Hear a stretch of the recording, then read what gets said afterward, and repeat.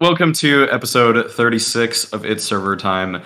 It is not going to involve Mix on the 36th episode. We are unfortunately without him because he just got off of a flight. He wasn't feeling very good. And he's just taking the day off.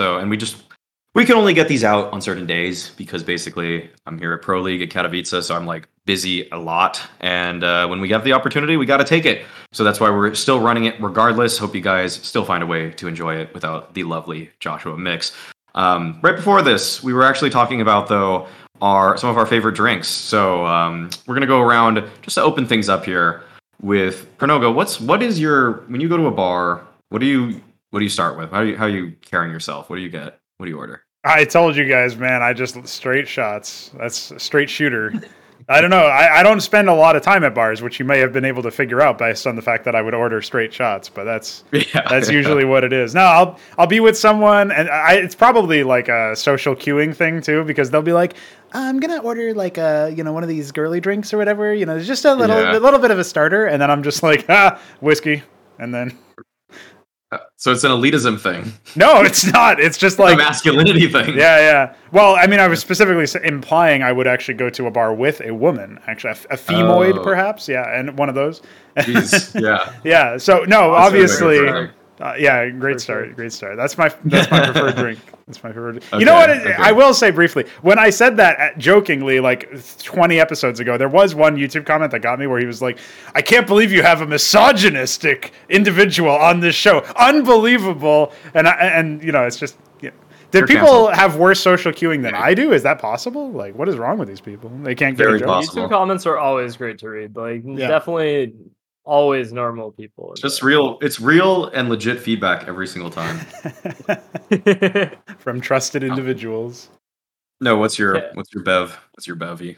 I would say an old fashioned is definitely if it's like a decent bar, then definitely an old fashioned. I think like generally they can make it pretty well if they have a good selection between like rye, whiskey, bourbon. Yeah, I can usually like fuck with one if there's a half decent bar. Yeah, I've tried a handful of old fashions. I feel like it's a little I'll just put it out there. I have been probably for like 4 years, I was a Negroni guy. So I was getting just gin, Campari, and vermouth. And I think that's like a really nice, just like complex flavor, but it's also kind of like I'm comfortable with it now. And then I actually like stripped it out even more now. So I've been getting martinis actually for the last year. Cause it's just like, I just now realize I don't love not knowing how much alcohol I'm drinking, aka like these crazy cocktails that just kind of get you drunker than you think you're gonna get.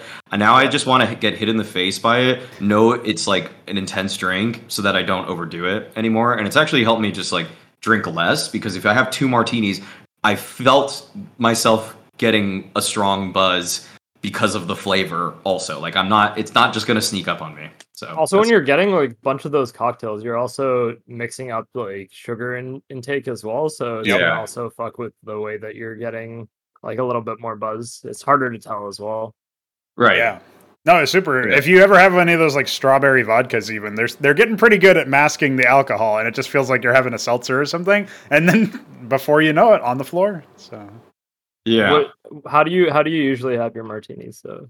I usually go dry. I actually think I have gone dry on them for a while. I think it's because dirty martinis are a little inconsistent for me, whereas like I do dry with just like a twist of lemon.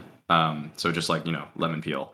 And I feel like most places do a pretty good job at that. And then all you're really comparing there is like how good the gin is, how good the vermouth is, and what the ratio is based off of what the bartender does. And then like they can do a little more with the lemon, like sometimes they do a big twist or whatever, and then they like coat the glass and stuff like that. And just that's all I really need. Like I don't want it to be too dirty. Like, do you get them dirty or what? No, I don't like dirty martinis at all. I usually don't like martinis, but the couple of times I've had them, they were pretty okay if they were dry. My brother made me one that was super dirty, and it was just like disgusting to me. I did not like it at all.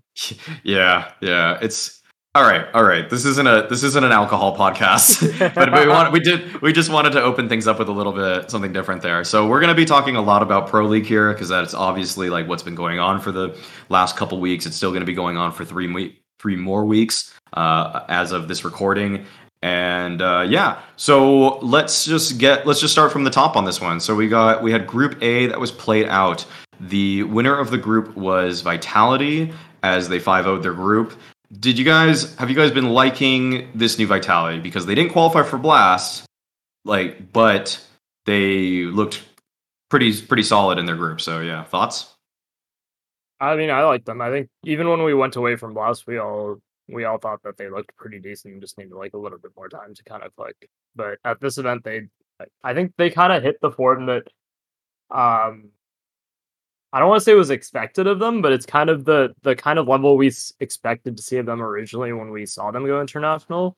And people were like, "Oh, they have dupreeh and Madness," and so you were like, "Surely that they're going to play well." But this event, they actually kind of hit that, and it was pretty noticeable in the mid rounds, especially because you'd have situations unfold like it did with the previous roster with Masuda, but then it would be like a 3v3, and then Spinx would get like the one key kill to crack open like that specific situation. Like they'd walk into a bomb site on Mirage and Spinx would just instantly entry the guy playing close, and then they would have the site, and it would just be like there's certain rounds you could definitely tell that he was making the absolute difference between the previous roster versus this one. Like it seems like not necessarily like a small change, but like swapping a player isn't always going to give you like the exact kind of impact you're looking for. But for this team specifically, it did exactly what was needed because Spinx can just take that initiative and get those certain kills in the most important situations that matter. And that's what was opening up rounds for them here.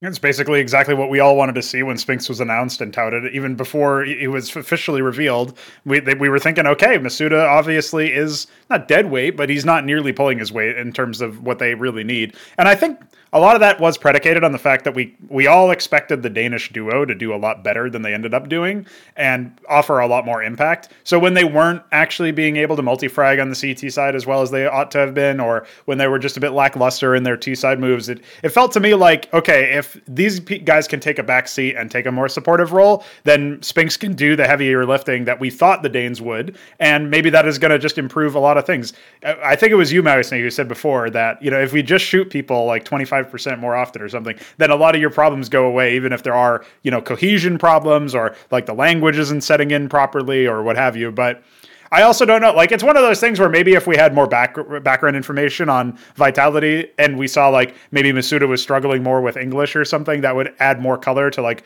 whether or not slotting in a very comfortable English speaker in his place would help with their communication. And sometimes I do think you still see some issues with that anyway, where it's like obviously Spinx is adapting to a new system, the whole set of leadership, but for the most part, I think that this move has gone exactly the way that people wanted to. I'm still waiting to see if this is enough to propel them to like a steady top 3, but considering the weak field that they're going up against, aside from the FaZe and the Na'Vi, and also depending on how much weight you put on these EPL games, FaZe and Na'Vi might be there for the taking anyway, or they both sort of slapped a little bit in the last couple of times. Obviously, Endpoint defeating Na'Vi, which maybe we'll touch on, or maybe that's the only little words that they get. But either way, it's like, okay, well, maybe these teams are a little bit more mortal. Certainly in these games that don't matter as much because they're a group stage game as opposed to a playoff game. They're not the big stage environment. Vitality, making it through here is, I think, exactly what we wanted to see because the pressure isn't on yet. So just use this as like practice, but also really try to defeat some of these really good teams, right? So I'm glad that they were able to show up a little bit here. And even though I don't necessarily, watch every game as intently as possible, because it's not one of those big stage ones, it is still something that is nice to see Spinx firing sort of on all cylinders. He's really, I think, a very solid player. And so I'm glad to see that he's able to represent his new team against Tier 1 a lot more often. Obviously, Vitality is a partner team, so to speak, and ENCE wasn't, right? So that's another thing to think about, I guess. I think ENCE is a partner team for Pro League, but not Blast. So basically, he has more time to shine, more time to prove that he is worthy of that sort of Tier 1 status, which I think he rightly has earned at this point. I don't think anybody's even really doubting him.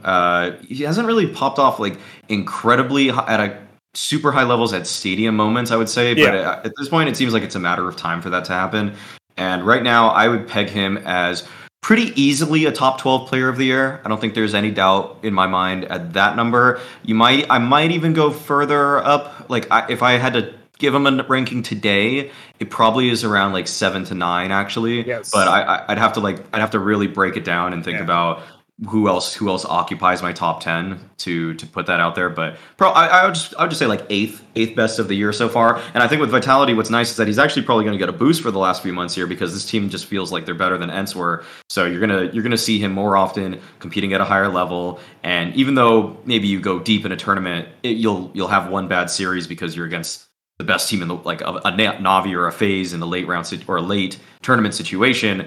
But just getting that far gives more, like, to even achieve that, we all actually rightly so value the placing of his team, and give him a little bit of slack that maybe in the last match he put up a 0.95 or something like that. Yeah. It's like the Antwerp Major where he reaches semis. It's like you're supposed to lose at that point. Like you're not supposed to be able to make it all the way to the finals and challenge in that sense, because you're just new to the game in the sense, like new to the top level game. So that's definitely something where I think, I don't know, for me, I feel like on the point about ENCE being a partner for only one of the two leagues, I do think that is a more extreme example of this has been Cloud9 recently, where we feels like we haven't seen them play in so long. So the fact that Vitality is going to show Spinx off way more is going to be, I just think it's good for the game. It's good for the game to have like a new star, potential superstar talent where he could theoretically propel himself up to top 5. Maybe not this year, but next year. It's like definitely something to watch out for. And I'm really glad for him in that sense.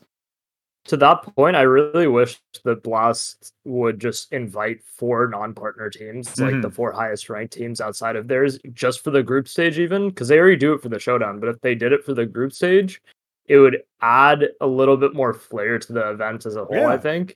Like, I don't know.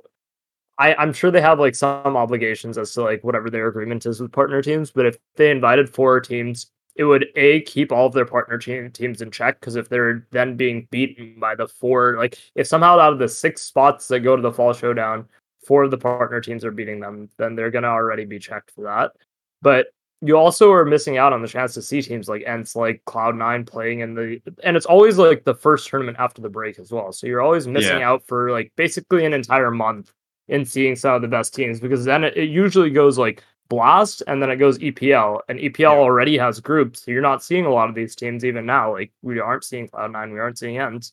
We're only going to see them now, so it's just like, for me, that's a little rough, and I don't see why they would. I think it was even mentioned on the last Snake Adventure episode, or maybe the one with Freya, I don't remember, but it would also help change the format of the entire event if they had 16 teams. 12 is such a weird number. It's just like you really can't set up like a good format with 12 teams anyway. Agreed. But to quickly go back to Vitality, I think that Spinx has also helped unlock like a little bit more of dupreeh. It seems like he's also playing a lot better than he was previously. So it's kind of like a knock-on change for me in the sense that it's not solely it's not just solely Spinx stepping into this team and fragging out. It's kind of unlocking the potential of the rest of the team like we expected to see before. I mean, ZywOo just had a monster event at this one too. So yeah, I mean, I think everybody is actually playing better. I mean, maybe statistically, like one person is a little bit worse for some weird reason, but like this Pro League so far in terms of rating, statistically alone, it's the best that ZywOo has performed. If you just stop the event today, he hasn't played this well across like a 10+ map thing for a really effing long time. Like actually, I'm scrolling through right now. Since Blast Spring 2020 Europe Showdown, that's the last time he's had a rating like this. So it's been like 2 years in any tournament with 10 or more maps that he's had this kind of rating. So it's not like playoffs yet. So you can't. It's like maybe the competition's easier. But they beat Navi. You know, they beat everybody. They beat everybody, and he was still fragging out in many of those games. So like. Think there's something to talk about there with his own form. But either way, I think that when I look at this Vitality team, I guess I'll put it like this. How close are they? So I would say like the elite S tier teams right now are Navi and FaZe. How close do you guys think Vitality is? Like what more do they need to prove to us to get there? I need to see them on a stage. I don't think like for me it's really hard to judge teams until they actually play in like a proper audience stage plan environment. Because I don't know, like you had at the last major, you had Copenhagen Flames play really well behind closed doors, and then you hit stage, and then they played a little bit different. Yeah, it's just like I think every team needs that kind of proving ground, and like you said before, Spinks has struggled like a little deeper into tournaments so far on ends, so it's hard to make a full judgment on them until they actually take to making playoffs and playing in front of a crowd right now. I would agree 100%. It's like it's one of those things where you again, it depends on how heavily you weigh the group stage round robin format or what have you, right? It's like, are these really going to be the cases where you try the hardest? I mean, when it, there was that whole debate, I guess, over whether or not Na'Vi were trying super hard against NIP later on when NIP actually did defeat them. And that's because it seemed like it was a meaningless game at that point based on how all the point spread worked out and all that stuff. And, I know that Striker's favorite moment is when he's called to action to break down all the different scenarios and stuff. And credit to, I'm glad somebody's doing that because it is pretty confusing for the average person to just try, or even somebody like me who watches this stuff more intently. It's like, wait, what are the scenarios again? So I'm glad that there's a resource out there, but it is also one of those things where it's like, if you do figure it out and you are certain of certain things, it's like, okay, well, I don't know. Maybe it's hard to try super hard when you already know like the fate of the tournament or the fate of your placing. And, you still should, but that doesn't always happen. Right. And so when you see games like this, it is hard to decide, okay, was this legit? Were they against opposition that were really trying as hard as they could? Are they against teams that have no chance to make out and are thus maybe a little bit emo, a little bit broken mentally? Are they against, a team that's already made it out so they don't care as much or stands a really good chance or what have you? So it's one of those things where you are not really 100% sure. And then even irrespective of that, like I said earlier, these aren't the highest pressure games. That's why when Note said that they really need to be on the stage, I 100% agree. It's one of those things where I feel like absolutely that's where true CS is for my money. And it might sound a little arbitrary to draw your line there, but it's like when the crowds are there and you can barely hear anything and it's like just such a whirlwind of emotions and feelings, and it's like the real creme de la creme really rises to the top at that point. You know what I mean? So that's what I want to see this Vitality squad at, and it'll be really exciting to see them. I mean, obviously their first seed out, so interested to see where that goes.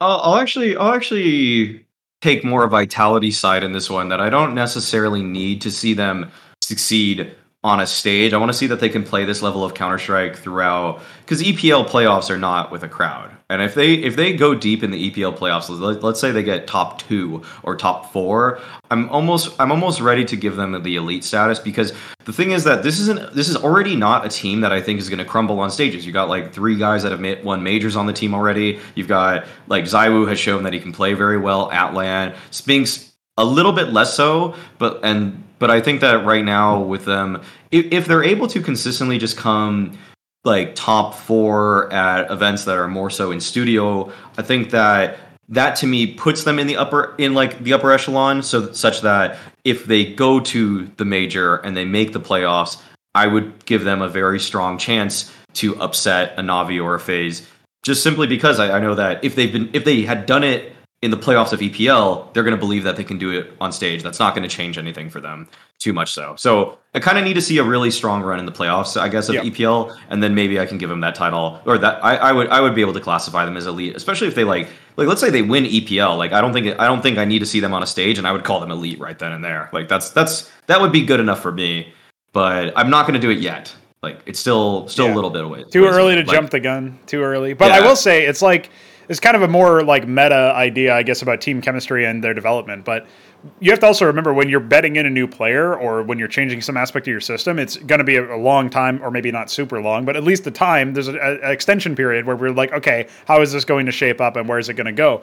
I want to see this Vitality squad when they have time to properly anti-strat their opponents and are already figured out their game and are trying to figure out how to adapt their game to best fit their opponents. Because that's where the rubber is going to meet the road for real. So if we can get that on stage, anti-strat time, without needing to worry about how are we implementing our game and whether or not it's the right way, that's when this Vitality squad can really be elite. And I think just based on the names, like the pedigree of their roster, so to speak, that's where I really want to see this roster shine. So like come back in a month or so, and then I think it'll be much easier to call whether or not it's going to be a successful experiment, but I think the odds are good for that, so looking forward to it.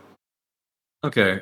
Let's move on to a team that definitely underperformed in this group. That I mean, they made playoffs, but kind of more because of a formality and how the round robin. Like basically, just they won more maps. They won more maps, so that's Navi. And I'm gonna open this up with the fact that this is the worst I've seen Bit play in a very long time, and Yes. I think this kind of shows. This is kind of like the first time in a very long time that Bit has looked kind of, I would just say bad. Like statistically, you look at the 0.99 rating for the groups and you don't think that's horrible, but his positions are so important on so many maps that when he does not perform, like he just kind of needs to, and you can see how the system sort of breaks for Navi when he is kind of just like a below average player, which he was at this one. Like basically, I'd say one of the main reasons they lost to Endpoint in that match is because Bit got 20 kills over 2 maps. He went like in total, he went 20 and 39. Like that's just so beneath Bit. Like to just basically bottom frag against Endpoint. Like what man, it's kind of inexcusable. But also, what I will say is that one thing I really dislike is that I kind of just it feels to me like Bit's not really that creative of a player. Like he doesn't innovate on his own game at all. Like I'm seeing him take in the game against NIP that they lost on Overpass. I guess it didn't really matter because I think it was map number. Well, let me see. Was it map number 3 already? So what? It was map number 3. I noticed Bit went to the same spot like 4 times in a row on CT side, and I was like, "What? What is this? Like, what am I watching? Like, you're getting hard cleared on after attempt number 2. Like, you don't. This is just like, are you like? I don't know if he just is only following a very strict set of rules that Blade has put him in that box. I've thrown out that theory before that I think Blade just kind of gives him very set instructions about what he needs to do in the beginning of every default, and he just follows it to a T, and then all he has to focus on is his aim beyond that. But I also think that maybe has like been covering up Bit for so long such that if Navi or Blade doesn't come up with some new prep strategy for Bit in a game or a match where they didn't run it in practice, he's going to default to just doing really simple stuff all the time. Yeah, just easier to figure it out, right? It also makes me wonder if it's because Blade's more focused right now on kind of implementing both SDY and helping Electronic Call, that there's like less focus on like other individuals like the team right now. Yeah, probably. Like, if that's kind of one of his focuses, then maybe I don't know how much freedom Bit has in that system necessarily, but it could be that what you're saying, and that he kind of just has spots that he's told to go into and he plays from there. Or it could also be that Bit isn't taking the initiative on his own while the focus is elsewhere right now, and he's not really being helped to make those decisions. It's kind of weird for me though, because Simple's previously said that Bit is like, he does take initiative. He said it in interviews before, and he kind of does like have the brain for the game. So for him not to be doing that right now makes me kind of wonder how that like reflects on him as an individual, and whether it's necessarily like true or not. Because he said it about Perfecto, and Perfecto like does make his own decisions and he does adapt his own game. Yeah, Perfecto is pretty evident. Yeah. Perfecto was one of the better. Evident. He was kind of one of the bright spots of most of their group stage. I think he had a very bad last series, so he didn't end up with like great stats. But in the first 4 series, I remember that he actually had a higher rating than Simple or something, like maybe first 3 or 4 series. He had the highest rating on Navi, and I think it's safe to say actually that if Blade is directing a lot of his attention towards those things you just mentioned with SDY and helping Electronic out, then Perfecto and Simple are kind of weirdly the guys that right now you're sort of counting on because they can think for themselves a little bit more. Because if this is Bit thinking for himself, then Bit's just not a great player overall. Like, but the thing is that we've seen so many times that on the best, like the biggest stages, that he's like probably their second most important player. So it's just devotion of resources for Navi. Did you see that leaked, or not leaked, but like the time where there was a photograph of the strat sheet that got translated?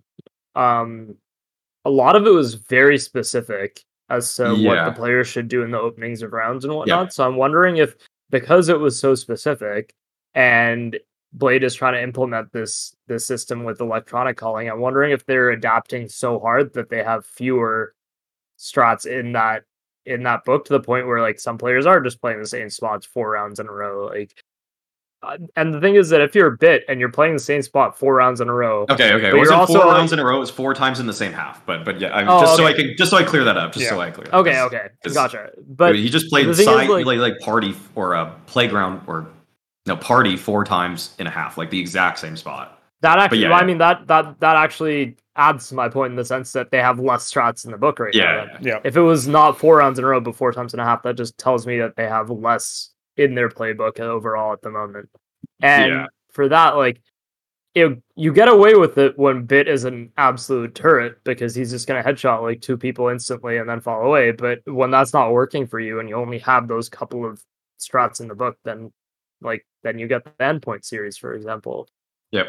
Well, that's the point that everybody was saying is like, surely it can't continue. As soon as Bit falls off, then you need to find a different way to use him in terms of like, if he's not a turret, if he does need a little bit more of a jump on his opponents or to play maybe a spot that catches them off guard in that sense, then yeah, you're going to need to figure it out. And it's sort of like designing a competitive meta almost where it's like, this gun isn't working for what I want anymore. So I'm going to change like one thing about it. You can't just do that. You can't just change where Bit is in one spot. You need to work it in, like Blade has to work it into the rest of the set piece. Where do people play off of him now that he's in a slightly different position? What does that unlock for his opponents that his team is going to have to compensate for? It's very complicated and nuanced in that sense where maybe it seems like, just move Bit forehead, but it's like a little bit more involved in that. And that's where it comes down to me is like, I think Note's point is great where he's talking about this idea that obviously Blade is trying to help Electronic IGL, and he's trying to integrate SDY, who I don't know about you guys, I'm still not 100% sold on him as a Na'Vi caliber player necessarily, but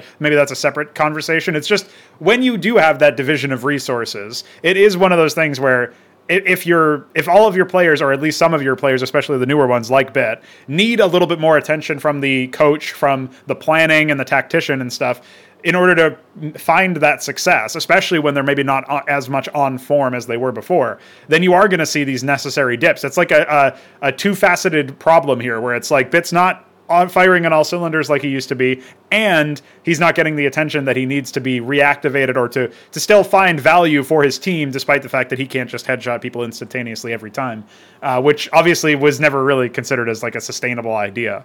So yeah, I guess it's not really a surprise. The only question is, do they take this opportunity now that they've scraped into playoffs and error correct? And, I'm sure Blade is aware of this problem, especially if it's something you can just sort of glean by looking at the stats. So how many strats can they pull together, and how much can they reintegrate Bit into their new system with this downtime before the playoffs? That's my question. And I mean, you have to have some faith in Blade. You have to have some faith in the sort of support structure around Na'Vi to make sure that they find some value. But it is one of those things where it's almost like a ticking clock. Like there's the old idea, like when Astralis were number 1, they were competing against themselves to make sure that they always had like another thing in there, so that if they didn't innovate, people would catch up, and then they would be no longer number 1. It's like Na'Vi have to do that, but not to say that they're number 1 necessarily, but they have to do that just because people are starting to anti-strat them and figure out what makes them tick. And the more they sort of like, it's like plugging a bunch of holes on the ship. It's like, I left this one a while ago and now it's leaking everywhere. It's like, that's kind of the vibe that I'm getting from this Na'Vi squad. And hopefully, I mean, I don't think they'll ever sink super low, but it's like if you're getting, smacked by endpoint, maybe you've already started to sink a little bit. So yeah, that's a good analogy, I would say. Just the ship with like holes that need to keep getting repaired with them. I think that the caliber of Bit is good enough that I felt like this is a bit of an anomaly for him, but I do think that it's not like he's gonna. In some ways, I almost don't think that Bit is necessarily supposed to regain the form that he had when he was like the easily second best player on the team. I think he's gonna be kind of more like bouncing around a little bit more between like 2 to 3 on the team. I think just from this group, I don't think Perfecto is always supposed to be like this good, but it's just like he kind of showed actually what he was capable of in terms of Perfecto individually patching some of the holes for the team in some of these matches. So I'm not like ringing the alarm bells for Na'Vi, because I also think that you're probably right that I think well, I guess we're all kind of right on this, that I think that they were probably focusing on a couple different things for this sort of group stage, and this was. Come playoff time, no one's gonna want to play Na'Vi. Like, it's not like this is them showing like so many signs of weakness. It was almost like just, like this kind of felt like Na'Vi taking it like a regular season for like a professional sports team where they're just like whatever, this group stage, we're gonna make it through this group stage. Well, let's just try some things in the meantime, and then when come playoff time, we'll start ramping up again. Because I mean, Simple put it out there, like they want to deny this Grand Slam from FaZe as much as they can, and I think everybody probably does. So this is not like a tournament that they can take lightly if he really means anything behind those words. So. Yeah. Okay. Let's go. Let's keep going then on this group. There's a couple more teams that we could talk about. The first one I wanted to mention because I think they have the most news surrounding them is actually NIP. So I want us to like talk. We haven't really broken down this move yet on this show. So I want to get your guys' opinions on the whole Alexi B ordeal switching to English. Okay. So like all the parts of this are obviously that. NIP has removed Plopsky, who was doing a lot of anchor roles, kind of like, say, like support, mostly support-ish rifle roles. It seemed like he kind of had to just do whatever was asked of him, honestly. And then they got rid of him to bring in Alexi B, which means Hampus is now going to be more of a dedicated fragger. I think they even said that, like, someone mentioned that it was going to be like on the, like, more like a lurking type player, actually, for them. And then they're keeping Rez now on the op, because they use Rez for 2 series at Pro League, and apparently, if you guys read that Swedish interview about him, like the DJL said, like this guy's mechanics are some of the best in the world with Simple and ZywOo, which was like maybe a little bit. Well, make sure you get the quote right because he said maybe Simple and ZywOo are as good as Rez. Like, come on, maybe? What do you mean? There's really any questions? So. Yeah, that was a little bit too much for me, but I also think that there's something to be said there where I tweeted out. Actually, I want you guys to first selfishly address my tweet where I said that by the end of the year, Rez will be a better opper than Farlig, Cadian, and Device, or like, I mean, he's going to outperform them. Outperform. So it's a little bit of a, it's a cheat bait, a little baity, like right there, because obviously, like Device just probably won't play, which is why I can say that. That's like me saying like he's going to be a better opper than Kenny S and Device at the end of the year, by the end of the year, in terms of output, and it's like no one can even debate that because they're not playing. So you saved the clickbait one for the last one, of course. That's a little bit of a bullshit premise. Okay. But I'll say I do believe the Farlig and Cadian angle though. I believe that he's gonna. No, you had me until you said Device. Yeah. Well, let's just be honest. That's just an impression farm right there. Just like saying Device's name at the end is just like everybody's gonna be like, what the better than Device? What do you mean? Oh, it's like, oh wait, he's not playing. Yeah, that's really what it is actually. But okay, versus Farlig and Cadian, where do you think he stands, or he's going to stand? You can go for Noga. The problem is I have to go off on the snip move in general, but I'll save that for after we're talking about Rez. We'll talk about the greater move. Yeah. So the Rez situation is interesting because like they were trying to say that he showed some promise during the CPL run, and we were like still trying to figure things out or whatever. And I mean, I don't know, like.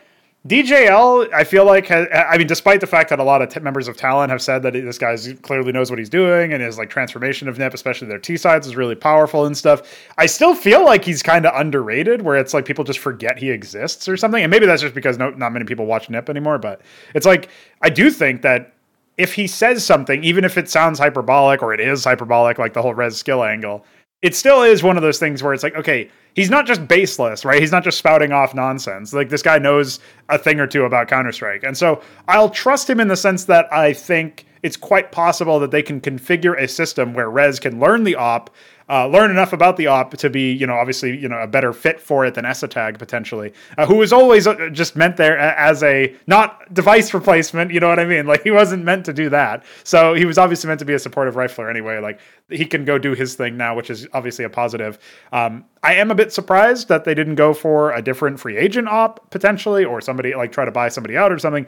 But if you're going to go the angle of like, let's work with what we have, then yeah, I can see why they would pick Rez. I do think, according to your tweet, he will probably outperform Farlig. He will probably outperform Cadian.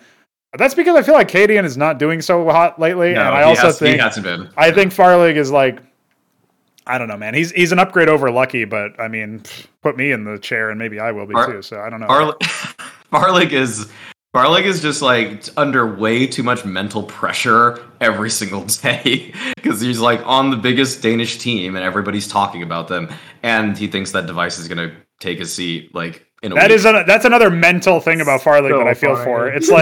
It's like Jesus, man. Like the whole time you're knock syndrome, but except it's coming potentially. Although we don't even know. There was that like weird news story where it's like Nippon talks with Device's preferred team, but they won't say who it is, obviously. So they did in the article. They said the preferred team is Astralis. Okay. They did say it is Astralis.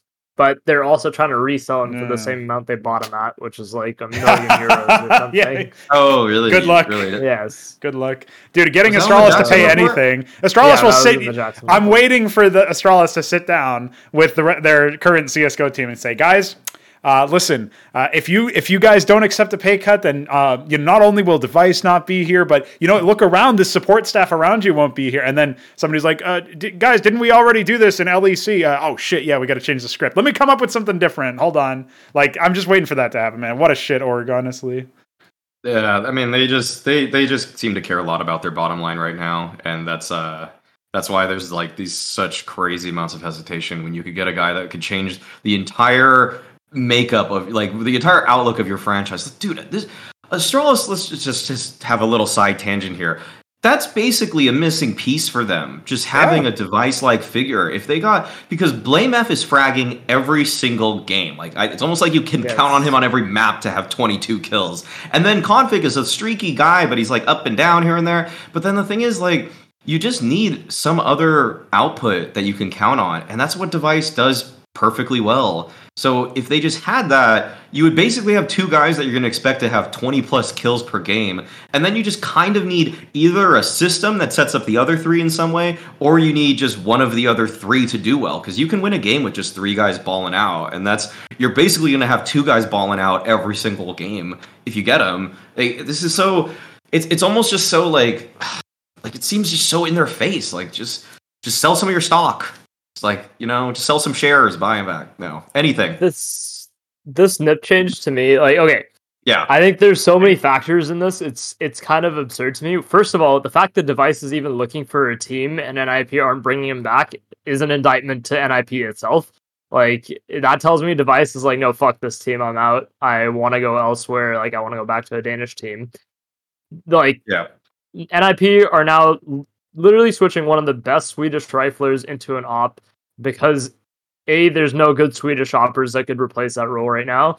B, Device doesn't want to come back. Like, they're switching to English anyway. Device could easily speak English and play on that team still. That tells me Device is like, I don't want to come back to this lineup if he's trying to make a return. Like, they said in interviews before that they don't want to make a lineup change, but now they're essentially making both a lineup change and a rule change for one of their best players. So that already is like a mark on that whole situation for me. Secondly, I think, yes, Rez is probably a better operator than Esseteg. I don't think that's a really high bar to set. This poor I do feel bad for Esseteg. This poor guy's gotten like destroyed in the last year between the whole Cloud9 situation, the Complexity team, joining NIP to play with Device, and then Device leaving, and then suddenly being told, oh no, you're now our opper. Yeah, don't forget the heroic angle where then like him not joining or not sticking with them like ruined the FPX deal and probably like indirectly led to the death of Flashpoint, by the way. And so it's just like, dude, this guy's whole tier 1 career has been a total disaster. I really feel actually an absolute tragedy for this man. He's like every move he should have just done everything opposite in his career. Actually, I think this is like I think Thorin made this reference recently, but it is like the Seinfeld thing with George. There's a day where George just says, you know what, my life has gone horribly wrong. I need to just do anything I think of. The first thing I think of, I'm just going to do the opposite of it, and that's what Esseteg should be doing. It's so someone in the chat said Device fanboy moment for me. I feel like people, just because Device hasn't regularly been playing for a little while, actually forget how fucking good Device was. Like, it's really weird the way the narrative has shifted on him. Yeah. With people being like, oh, like, Device, it's such a strange way that people approach it. The guy was literally the most consistent top 5 player in the world. Like, he was never a simple, but he was also a player that you could consistently rely on any match, whether it be a arena match, whether it be a group stage match. He would deliver every single time. So like the thing is, yes, he's been out of action for a year, but like it's kind of two-sided to me. Yes, him coming back after being away for basically 6 months to a year, we don't really know how he's going to perform, sure. But it's also a player who's showcased unrivaled amounts of consistency for the majority of his career. And I think that it's really hard to go against that and gamble against him being that good of a player.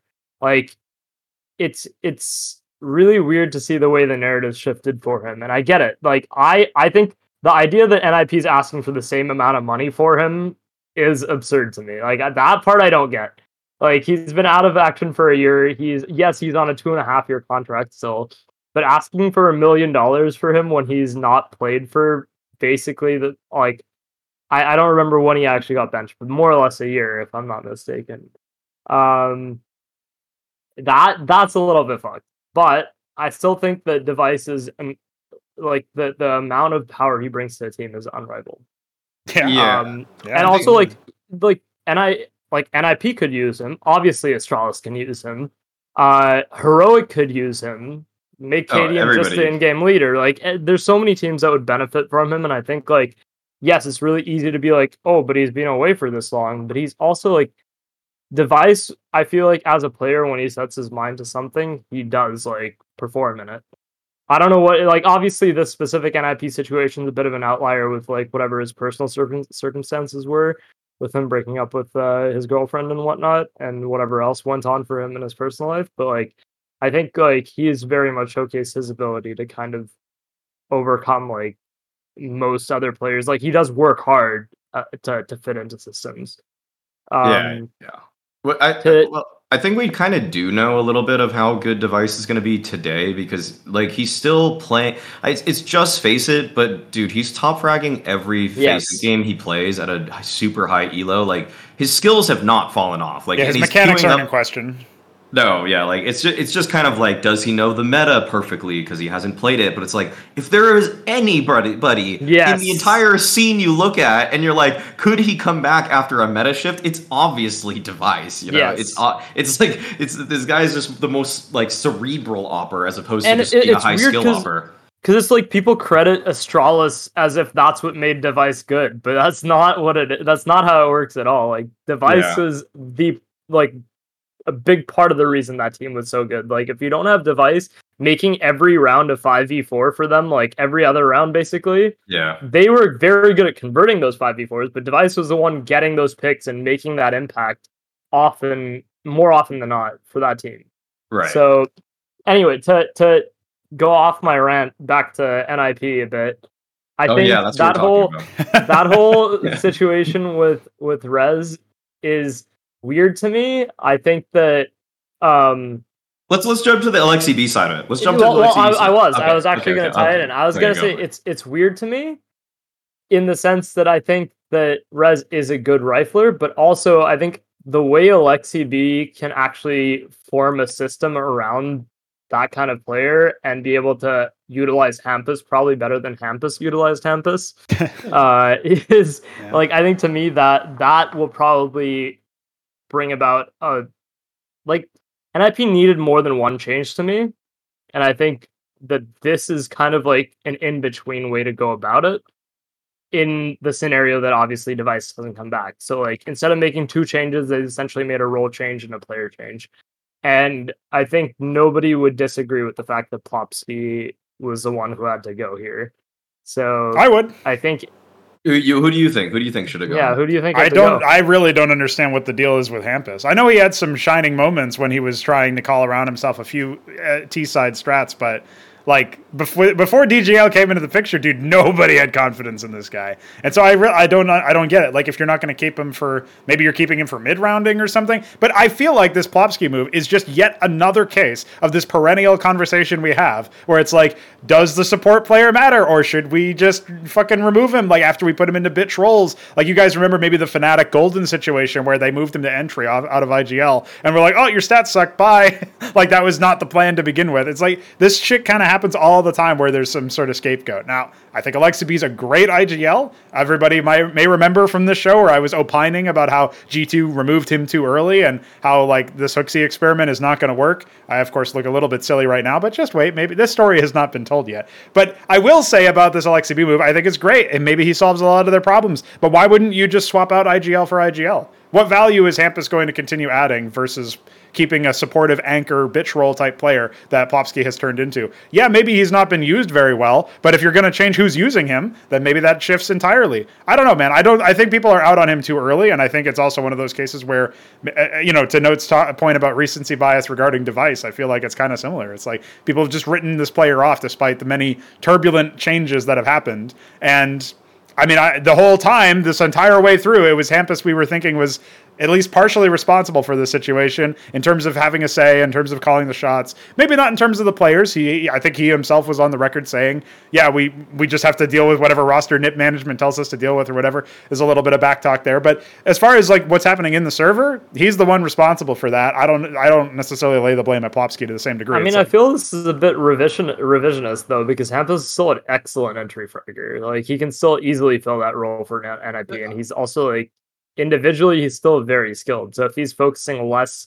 on his own ability, or sorry, his calling for the team, then I think he'll actually be able to be utilized a lot better by Lexi. I'm kind of in between you both, where I would say that we just saw a problem with G2 where Alexa.B had to switch a lot of his spots to be the bitch roles, essentially, while trying to call from those positions. And then we saw this clash between him and G2 based off of like how they thought things should be run. Basically him and XTAS, I suppose, if you want to go with what's been said on record. Definitely not a bread-shaped man. Definitely not. He had nothing to do with it. What is a bread-shaped man? Is that Nico? Bread-shaped head, bread-shaped man, whatever. Bread-shaped. Is that Nico? No, no, it's not Nico. He couldn't have been Nico. Dude, XTAS was not in any of the practices, or else he would have seen it was Nico, and he said as much. He said he did not see it at all. So yeah, it couldn't be Nico.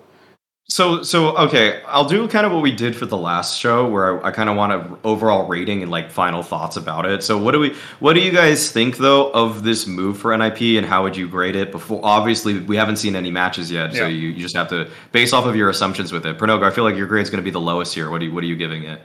I'll say like I don't know, like I believe in the Alexa.B move more than I disbelieve in the Plopsky remove. Yeah. So I'll still give it a somewhat positive. I don't know, like a B or something. Like it's not. Oh, really? It's one of those things. I thought you were gonna give it. Yeah, it's like, I mean, it could be C plus, B minus, B, whatever. Like in that range, because for me, it's like it's very variant. It depends on the res thing, which I'm not positive or negative about. It's just like, okay, well, like unfortunately for this org, it really couldn't be worse. Like whatever changes you're gonna make, you're probably going to end up with at least a honeymoon period or something that shows a little bit more promise. Because like people forget again, my point about Plopsky being sort of like left in the doldrums, so to speak, in most people's minds with regards to the revision, like the recency bias thing, is like, to me, it's like that's true for all of these players. Like so many of these players, because the team's success has been not there at all. Many people have just written these people off as like, oh, NIP's just, trash from the roster to everything else, to like it's just all gone. Like nobody even cares about it. Crab music plays, and then it's like, what?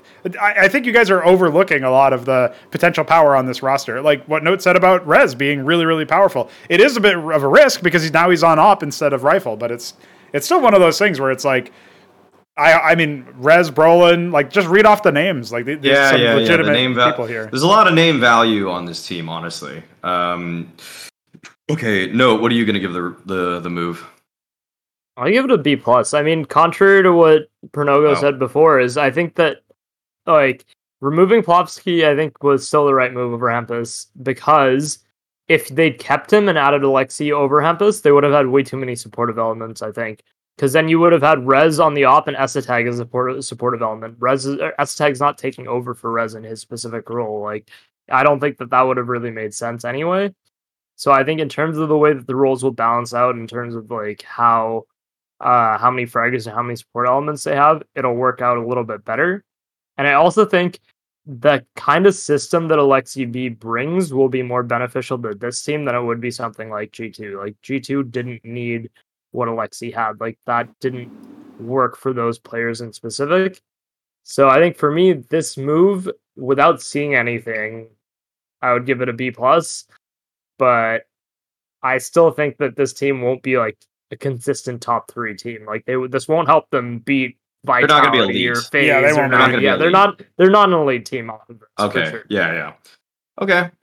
What I do when I imagine some of the roles and I think of who's going to play where and everything like that, I actually kind of like realize that this move makes more sense than I thought at first, because it was one of those things where I started working through like Mirage, for example, who's going to play where. Essetag is going to be B anchor. Brolin's been the A anchor for like his last like 3 years.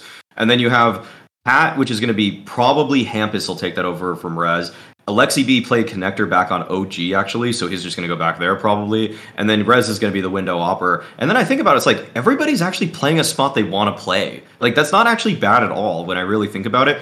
The main thing for me is, like, is Hampus's, like, individual antic kind of BS, but it's also kind of like a refined style for like versus art, that sort of like gimmicky, aggressive little shit that he would do. I think that actually can work pretty well, because him and Alexi and Brolin, like, it's just 3 different types of people that want to be active in the early round, and they just kind of will hopefully take turns on that. And then but I do think about, like, is this team clutch? And that's where I think weirdly, I think that's where this team is kind of weak, where I don't really know who's clutch on this team. That's where that's the spot Essetag has has to fill, but I don't know if he can. I don't think he's that good. That's where it's a huge question mark, right? Yeah, he's not no Zip. He ain't Zipnix. He ain't classic vintage Zipnix. I'll say that. You know, like, he's okay. I mean, Zipnix isn't classic vintage Zipnix right now. Exactly. Unless he's playing against Blue Jays in the round 4 of the RMR qualifier, then he can do a 1v4 and keep them in the. Did he actually do that then? Yeah, that was the only time he's clutched in a while. He did a 1v4, otherwise Blue Jays would have gotten Astralis' number, and then they wouldn't be at this major, so... Oh my god. Earned a tiny little piece of his contract money there. Yeah. That's the saddest thing I've ever... That's really sad to hear. By the way, all the Essetag hate on this episode, we used to have a man who would balance this out. Unfortunately, he's sick right now, but just because he's not here, I'll say shout out Essetag. Mix said shout out Essetag. So. Okay, sure. All right, so... Let's talk. Okay, so that's kind of rounds up the things I wanted to talk about Group A, but let's do like quick little stuff for some of the other teams here. I was surprised you wanted to skip over Fnatic. Like, yeah, no, I want to do something with Fnatic, but like I don't have too much. But like, okay, what do you guys want to say about Fnatic? Because I have some stuff. But what's been on your mind with this team? Do you guys like the new outlook of it, the calling style, or do you want me to just take it? Because I got like a 60-second spiel about this team. I just wanted to give them the nod because they had a really good performance. I just don't know how long that'll last after this. Like, to me, a lot of the stuff they were doing was stuff that you get caught out by a team that you don't really have tape on. Like, the way they were playing, the ultra aggro style that they were playing in certain rounds, especially on Overpass. Like, even Ancient. Like, exactly. Yeah, the way they were reaggressing areas. Like, I think the teams that start defaulting versus them a little bit more are gonna just shit on them over time. Like, if this is their style and this is what they rely on, it's not gonna work in the long run. But if that specifically, if they're tailoring this to teams as they go, then I see more potential in them. It's just the fact that I think as a overall team they have a lot of potential, but as a style as to what they're employing, I don't know if it'll work long term for them. Yep, I would have to agree. We see this pattern play out many, many times just throughout CS's history, is that there will be this sort of like new blood injection into it. Maybe a big org like Fnatic, but either way, it's like this team sort of hot prospects bursts onto the scene. They have some structure with them. They have some, sort of general understanding of how they want to play, and they have their own aggressive style. But because of the fact that they're so new, there's been no tape on them. There's no chance to anti-strat. The more established teams are there for the taking because this team can anti-strat them, right? And so that's what I kind of think about the Fnatic roster. It's impressive. I'm glad to see that this sort of, like, it felt very kind of scrap cobbled together in a sense where, there's some sort of past synergies, obviously, like Roy and Nico does and stuff. But it's like, for me, it's just, I look at this roster, I'm like, man, this is a lineup? Like, what's going on here? And it's just like a weird one to see, especially a weird one to see having so much success and even taking Navi close, So that was one of those things that was pretty heartening to see, and obviously exciting. But I think flash in the pan is a good way to describe this roster, as far as like, I don't think their longevity is going to stick around. Well, I said this. The statement that I had after watching literally one map of them at Pro League, and then I also saw some of their RMR games to prep for this event, was that I think this team actually is like kind of there's like re-aggression and stuff like that they do that feels a little gimmicky, but I'm glad that they have plans for a lot of stages of the round, and I also like that they can slow a round down a lot and sort of break it down. I don't think they're breaking down rounds at an elite level yet or anything like that, but I mean that's such a hard ask. But I think that the exact phrase I said is that I think within 2 months they were going to be a top 15 team. And when I said that, they were like 27th, and now they're already, after their group, they reach 18th. So I'm going to kind of stick to that. Like, I think this team is probably going to hit, like, unless they just have a horrible RMR, they're going to definitely hit top 15 for me. And they're probably just going to hover around there because you look at the players on this, and you actually have some pretty good talent. Like, can never really count Crims out. Mezzi's a developing IGL, and then obviously Nikodas and Roy are pretty good too. And Fasher, I think Fasher is kind of like a weird player for this team for me, but he actually played pretty well at Pro League, so I don't want to make any bad judgments on him just yet. It's just that I guess I was focusing on a lot of the other players a lot more at this. So I think this team is probably one that is gonna pass like, a Spirit in the rankings or something like that. I'm a little bit higher on this team than them. But when I even look at just every other team in the top 15, I don't think there's many that they should be too much better than, other than ones that are kind of there because of like Movistar is obviously like not really a top 10 team anymore. Like that they're going to fall. Especially without Senpais. Yeah, so that's like that's a team that they're going to pass up. They might pass up like a Mouse or something like that, but they're not. I could see them moving up a few slots. That's about it. I think top 15 is a pretty. I would almost say even not generous, but like too lenient. Like I'd say they'd stick between 10 and 15. Even I don't know if they'll make it quite to the top 5. Like that's a little too ambitious. Not top. But like past there, they'd probably hover between 5 and like I would even say like 5 and 12. They could hover between like pretty consistently. Damn, 5 is really high for. I don't think they're gonna get 5. I don't think. I think 5. I think 5 would be like their peak, like absolute peak. Like they could hit that off of a streak of like very good results. Jeez, that sounds like when I say they could be top 5. I mean, everybody needs their occasional copium. Okay, all right, that's yours. You're high on that. I'm here to account for the missing mix because obviously he would big up Mezzi as like the best player in the world or something. yeah, true. But I think for me, this team's peak will live and die by how much they can get out of Nikodos. Because I think Roy pretty consistently performs. Mezzi is also like, yes, he's developing IGL, but his like performance isn't really that bad at all. And then obviously you have Crims who like plays quite well usually. Yeah, he's pretty consistent, I'd say. So I think for me, their peak will depend on how much they can get out of Nikodos. Because right now he's kind of up and down. Like some matches he's playing really well, other matches he's negative, other matches he's like kind of okay. And like as their opera, he kind of needs to hit like a much higher level if they want to kind of make it past the level that they're at right now and consistently beat some good teams. So if they get more out of him, yes, I can see them peak around like, I don't think they'll quite make the top 5, but maybe they'll hit like number 6 at their peak. But like I that would have to have like a very good performance from Nikodos consistently to actually get there and stay around there. But yeah, somewhere between 6 and 15, I would say that's kind of like the range they'll hover around. I think that's fair. In other words, I don't see them ever making it a top 5 with this roster. Yeah. Okay. Yeah.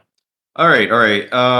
The other, I don't really want to talk that much about the other teams in the group that much. I've said on Snake and Banter that I really hate the Spirit team. Like, I just hate watching them. I think they suck. I think they're boring. I think Patsy's fun to watch. If I just watch Patsy POVs, I think I'd have a good time. But if I watch the actual team, I'm kind of like, get me out of here. Endpoint, I like. There's just other than that fluky win versus Navi, they lost to everybody. So it's so hard to actually think this team is credible right now. But they're replacing Crucial, and I think that's actually they needed to do something. Personally, I would have removed Surreal before Crucial, but I think that I don't know why. Maybe they want to keep it like British, you know. So, I think some of these players have like equity within the org or something. So it's like a contract deal that basically when this is why it's really weird, honestly, to like talk about Endpoint, because Endpoint has kind of like a weird, and I guess we'll talk about like conflict of interest later, but I guess like what's kind of happening with the like competitive integrity of Endpoint is that they're actually like always gonna prop up their young gun player because they want to sell that player from their team. So like this is something that is so strange, and I feel like everybody's kind of like not really always diving deep into this, but kind of like the thing is like why would anybody really go after Endpoint? But it is a strange idea that that Crucial, Surreal, and Mighty Max all make money when a player on their team gets sold, so it's in their best interest, financially speaking, to actually just throw a shitload of flashes for Nerds every round, and then just try to set him up for everything.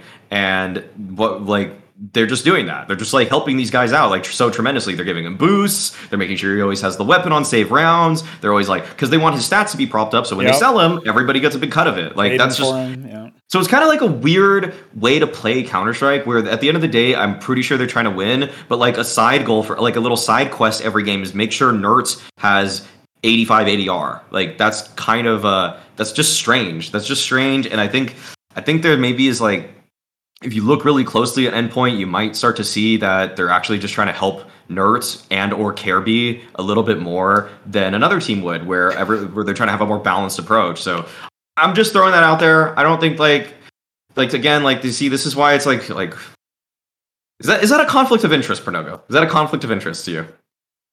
I mean, it's not always in their best interest to try to win every single match that they play, which is probably the biggest issue. If they are instead better respected or better rewarded for like this long game of propping up players so that they can be sold.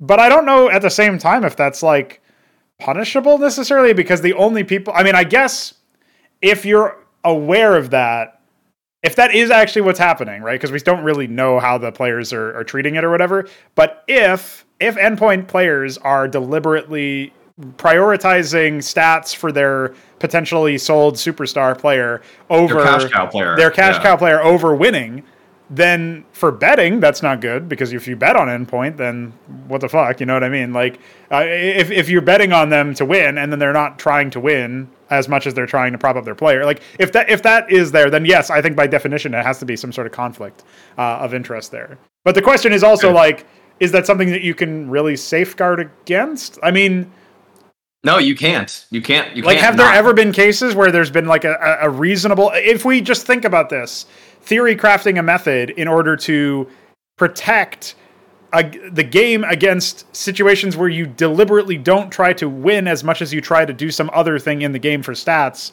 or whatever, I don't think you can really come up with a system that works there.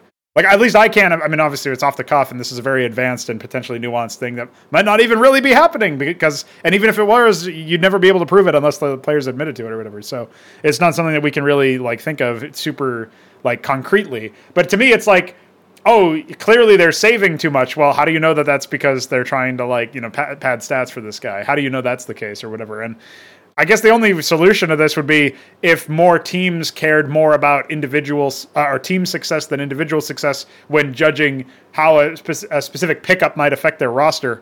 And as a result, Endpoint never really got to sell anybody unless they were also winning. And then their interests would be aligned. But CS usually is about winning more than it is about like your stats or whatever. Like, I think maybe there are cases in the tier 2 level or whatever where somebody's like, holy shit, look at this outlier. But I don't know. It depends on how heavily that's actually governed. You know what I mean? So how heavily is that a motivating factor for somebody to pick you up? And so here, I want to throw this out there, and it's kind of like, I don't know how much I want to unpack or like dive deep into this Endpoint rabbit hole of like them getting paid to have players that they're going to sell or whatever. But think about the fact that they just dropped Crucial, who in the last few months has better stats than Surreal by a pretty significant margin, better than Mighty Max by a significant margin. But what kind of players do you think are very easy to sell in an open market? Oppers. You're not selling Crucial because he's a guy that actually gets money. I mean, like resources from the team are dedicated towards him to succeed. But what are they going to do? They're probably going to get this young like FPL Opper now, and then he's going to be also on the marketplace. So like, this is what I don't want to like dive in on Endpoint. Honestly, I don't think that this is like a malicious team. No, it's just that their org is generally not there to succeed. That's not their bread and butter. They're not here for excellence. They're here for like a flip team or something. They're like the Copenhagen Flames. Exactly. I mean, I also don't think their org's going and telling them like, "Oh, only make the Opera stats look good." Like that's not a thing. Come on, surely not. But they make money by selling that. But the players make money by selling their other players. So like. Yes, but I don't think that's not like the front loaded like effort for them. Like they're not going and being like, we're gonna make Mertz's stats look good regardless of how shit we do. It's just like, is it gonna be Mertz? Are they getting Mertz? I have no idea. Okay. I have no idea what they're getting. It's just like I'm just saying like they're not gonna be like, we're gonna make this player's stats look good based on like we can get more money out of him than we can get out of Crucial. Like, they better not get Mertz and Nerds. Come on, dude. Mertz and Nerds. I meant no. I didn't mean to say Mertz. I have no idea what they're getting. No, I know. I'm just saying, if they did, could you imagine? It's just like there's no way that's how they're focusing their priority. Like, you wouldn't hope There's no way as a team. There's no way. I just don't think that's the thing. Like, there's no way the players on the team are like, this is what we're gonna do over like trying to improve our results as a team, and like it's such a ridiculous there's angle. No way. It's such a ridiculous dude, come on. It's just unreasonable. They all get together over past CT's side, and Mighty Max sits him down and says, "Oi, mate, you're gonna have great fucking stats right now. You're gonna have the best stats in the whole fucking universe, and then you're gonna get us a lot of money." That's what he's gonna say. That's is he like? That I think that's exactly how Mighty Max actually approaches his IGL speeches prior to matches. Dude, come on, just think of the stats.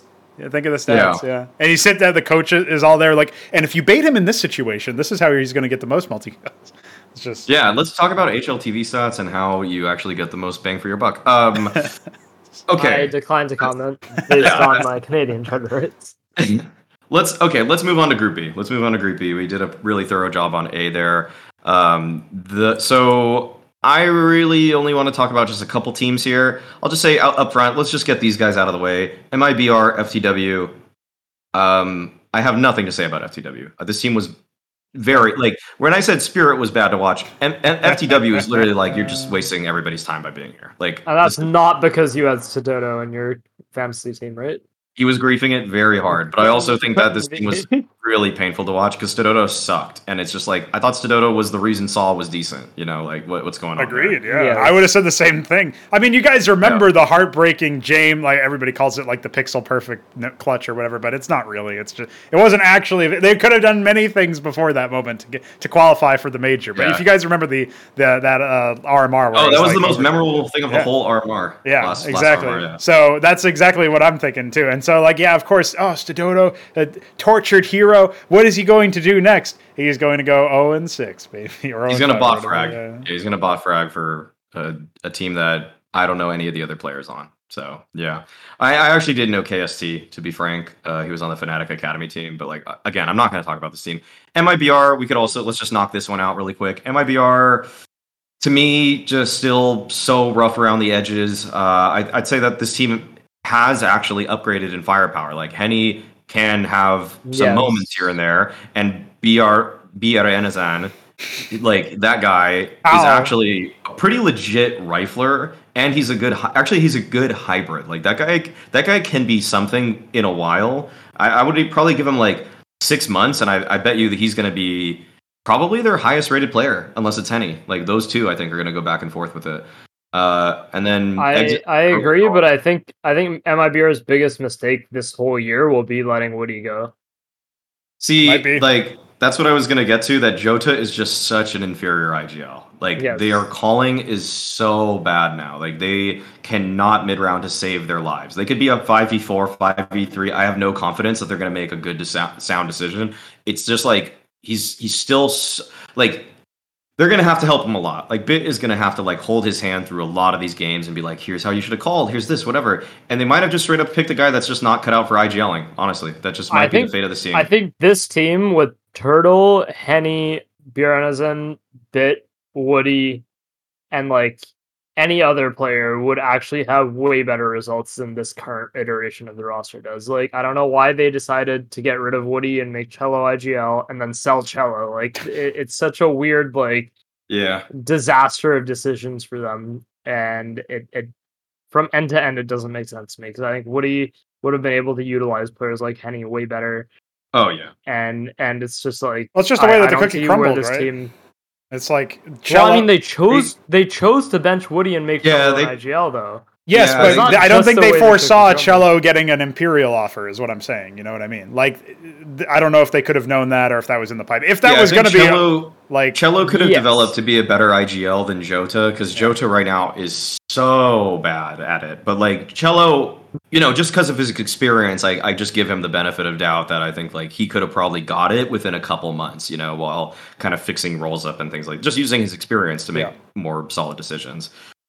Yeah. Okay. Let's just move on then. But that's enough on those two teams. So can I just say, can we have some sort of rule at some point in the future that if you name yourself something that looks like, I don't know, for example, Burzin, that you don't have to like invent new syllables for English speakers in order for them to say your name? Can we just can we maybe think about that in the future? Because every single time I was watching a Harry and Hugo cast, and I love those guys, but every single time they had to pause before saying his name so that they could make sure that they remembered exactly how to say his name.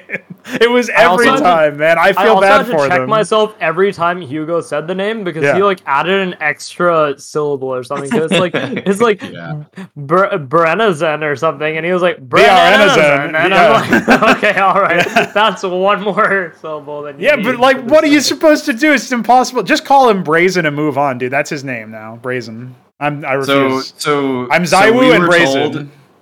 So we were told that at Blast Fall, when I was like first like covering MIBR with Bjornesen, they said that's how you say it, where you pronounce every first letter and you do it in the Portuguese style of pronunciation. So I think it's B, R, N, A, and then you just say Zan. And then we like really confirmed this with them. That's why I started saying it like that. And I think a few people picked it up. Like I think Anders started doing it, Moses started doing it, a few people, whatever. Then when he started playing an ESL event, Sponge was just like, I'm going to take the white man's approach here, and I'm just going to say his first name, and that's Breno. So he just started saying Breno. That's legit. That's kind of like, and like you could probably do that, but it's also like not reading his name. Like you're not going to say Dan for Apex every time. Dan is coming up the ramp. It's like, what are you talking about? Well, like, the French have some nice names, though. If you could just say Mr. Madisclair or whatever, like Monsieur Madisclair. There you go. That would be a little bit of flair to it, but maybe on like a clutch you do something like that. Well, do you remember when it was like Fnatic against Liquid way back, and it was Twists against Twist? And they did the first name thing, and I just remember Twists going off, and Sadicus going Russell with the clutch, and it was like, all right, well, that worked. I feel like Twist is like one of the few players whose names are just cool as fuck enough to like be able to play off it at any time. Like the Magnificent Van Delco. Kind of sick. Like that is sick. You can do a lot off of that. He does have a sick ass name, like top to bottom, or it's like when people are confused about JKS. Like, dude, your last name is Savage, bro.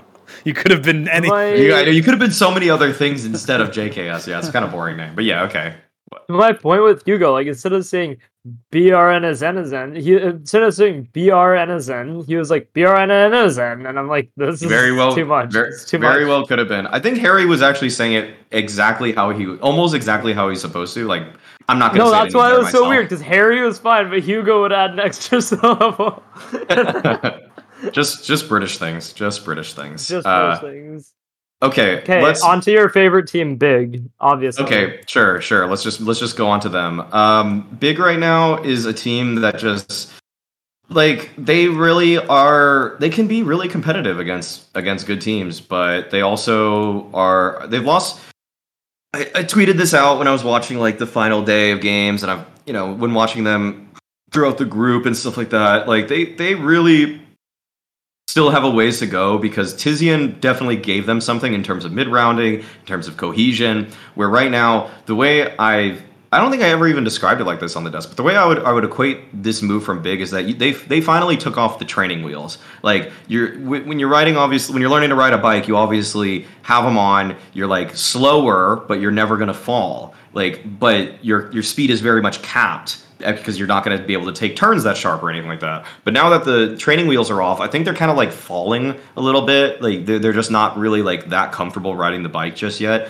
But I think that the peak of this team, this like the possible peak and ceiling of this team is higher than it was with Tizian. Like Keto is just a better fragger. Like I already saw many rounds where it's just like, okay, Keto just got like a 3K that Tizian never, ever, ever would have done. Like Tizian was good for like weirdly the one map per 12 where he would just have 26 kills, but like Keto can basically range from like right now, unfortunately, kind of like 14 kills to like 24 kills, like, and you don't really know what you're getting yet because he hasn't found that consistency.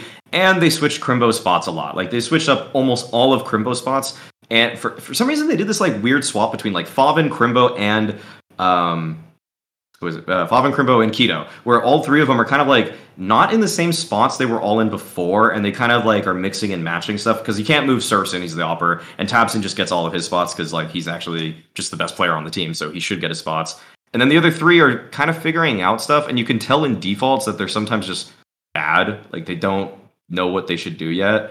And then also when I watch them play sometimes like a 4v3 advantage, there's just one hole on the map, and it's like, okay, you guys just didn't know that was there for your opponents, and that stuff is really frustrating because with Tizian, they would have known, actually. But Tizian won't get a kill, but he'll make sure that the hole is plugged.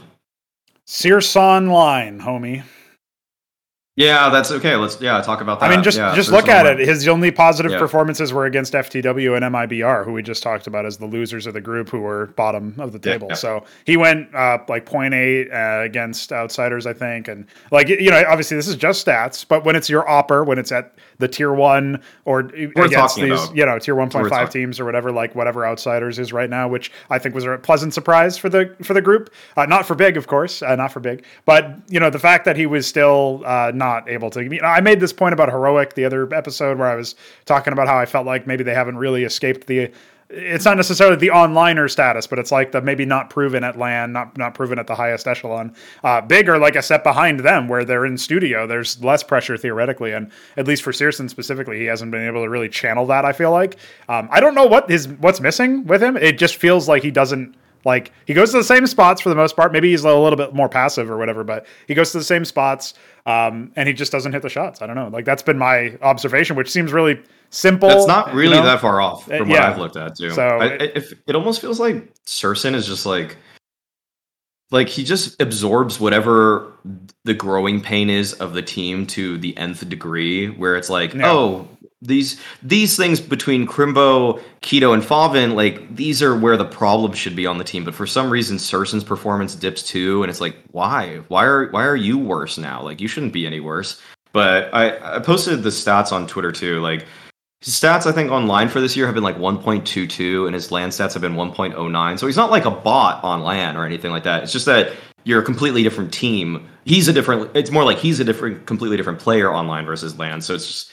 You're just kind of capped if that's what your opera is going to be, because like I think most of us would rate Searson better than like Hades, for example, or like I want to say who would you put it? Would you put Hades really? Actually? I would say Hades is on par at the very least. I mean, again, we're talking about LAN stats. No, I can't do it. No, Surson's way better. I don't know about that, man. I think on the big games they're about the same. Big games. No, I thought Hades is like a pretty good bar. Like he's better than Hades, but not like he's not substantially worse than Hades either. Like I'd say like Hades probably the on best LAN. Kind of player to compare him to. Hades on LAN is like a 6 out of 10, and Searson on LAN is just a 7 out of 10. Yeah, that's exactly. It's just a little. He's just a notch above, but like he's still not like. He didn't look like it in this event at the very least. He's not even. He's not a Dexter.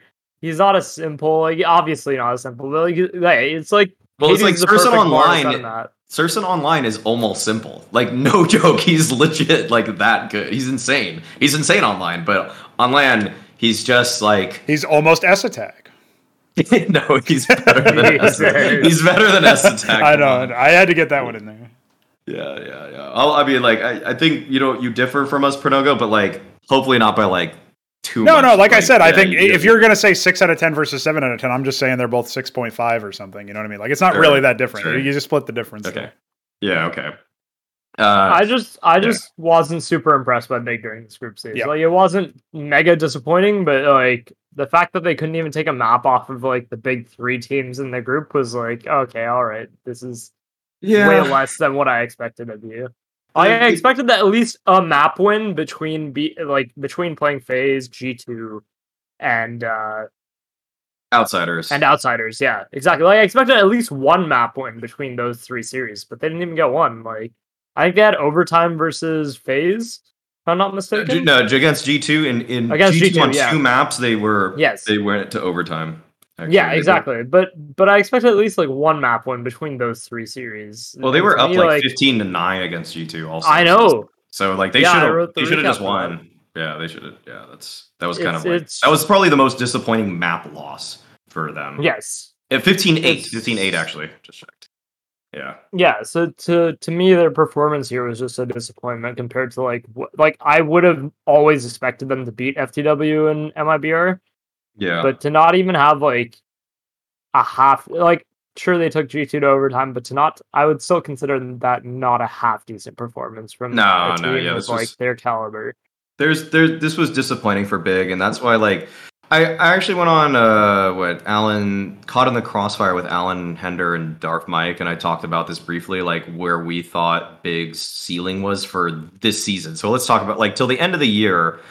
What ranking do you think Big's going to hit? And this is where people might be surprised with my answer because it's kind of low. But what have you guys got for Big? Wait, like their peak? Yeah, their peak ranking on HLTV by December 31st. Well, that's weird. You mean by peak? You mean the highest they've been all year, or do you mean no, they are?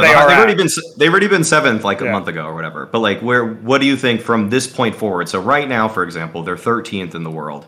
What do you think the best number they will hit will be by the end of the year? Oh, I see. I'll say 10th.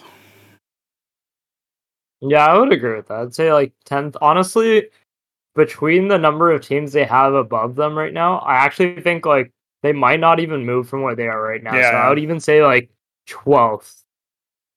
They're That's like the highest they can be. They're 13th now. I know.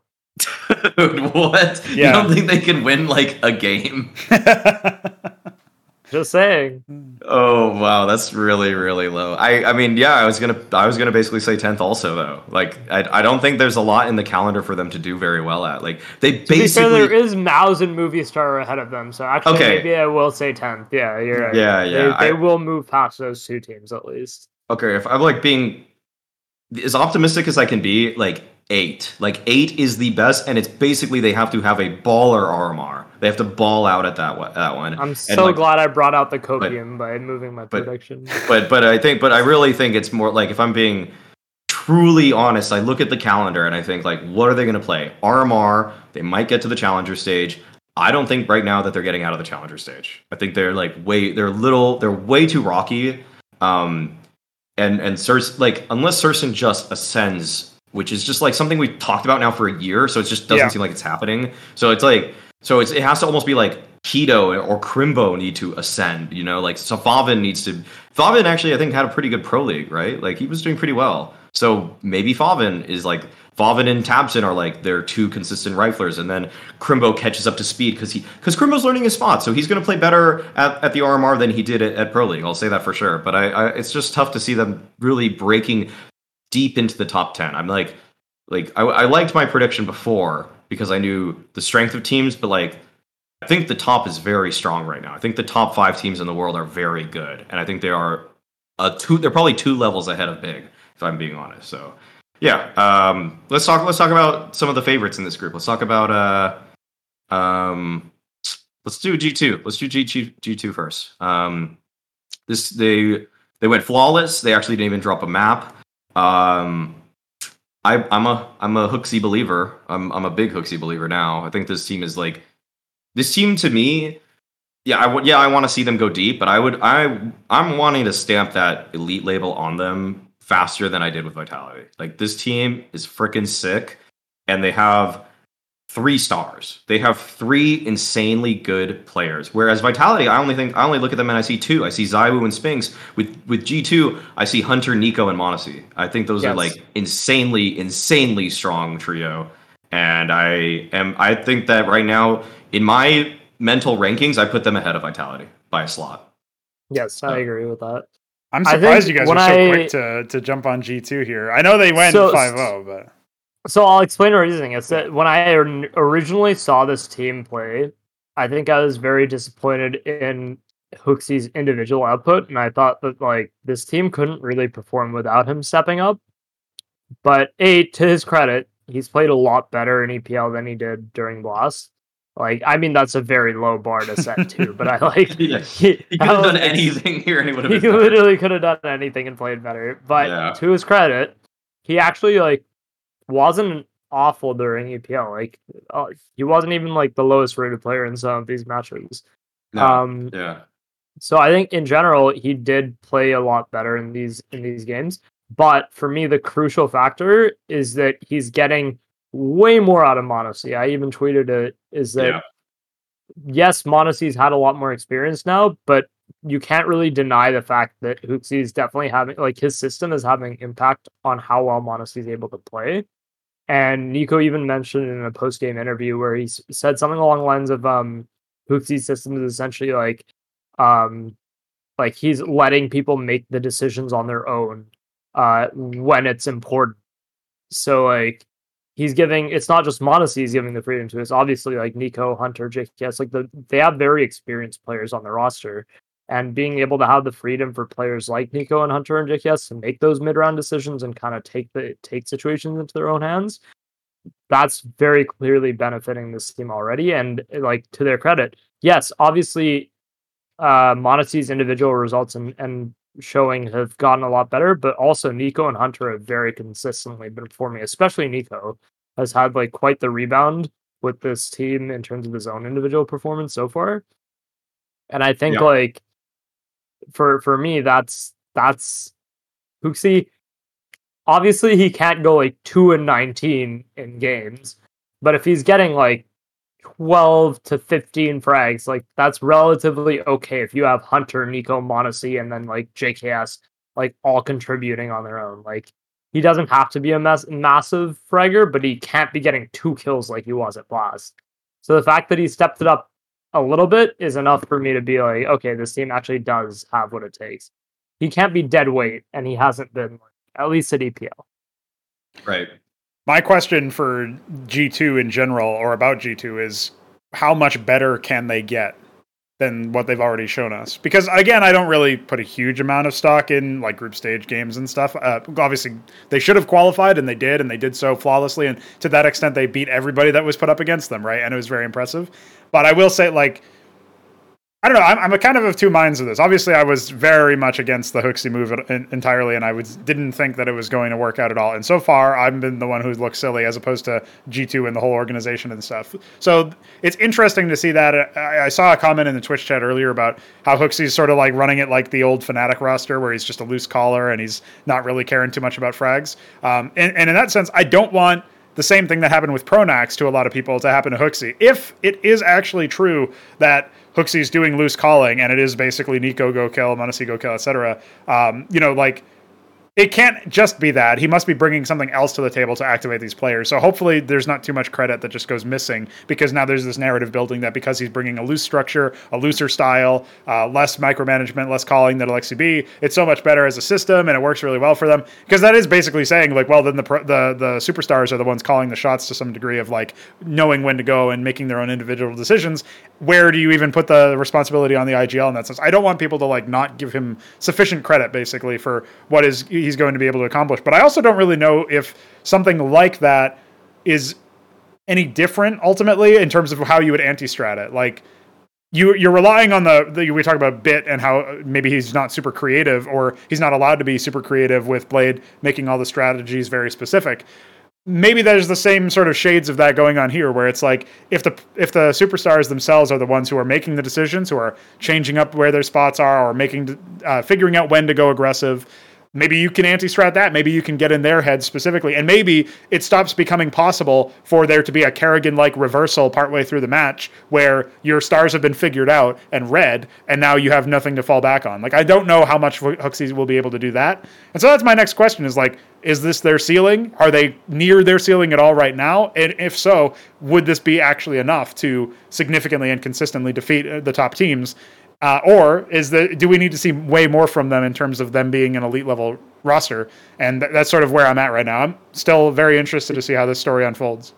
I think there will be more answers once the playoffs of Pro League commence, because we could touch in on FaZe a little bit here too, but I think FaZe were going into this group stage with pretty low preparation and just kind of like coasting and thinking that they were just going to make it.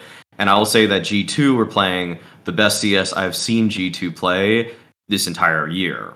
Pretty easily too. Like, they were playing incredibly well off of each other. Their openings were good. They were clutch. Like, every mid round felt like they were just ironing out every little like way to get space in the perfect way possible. It was incredibly satisfying to watch. Like, especially when they beat FaZe, I was like, wow, they just pulled off some insane retake. They like making sure that everything looked so squeaky clean. I was loving every G2 game that I was watching in this group. But I will say, like, that's with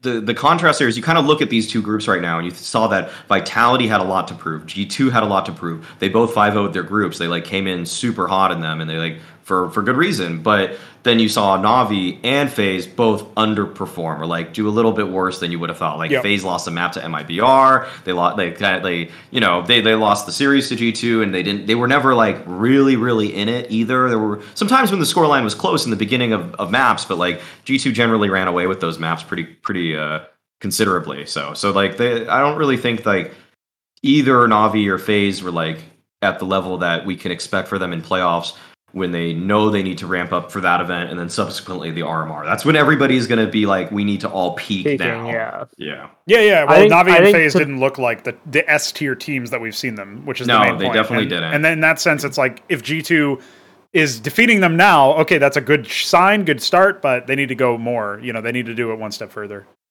To that point, though, like for me, the way I am looking at G2 is that I have to see them again, like we were talking about with Vitality, but even to a larger degree with this team at least.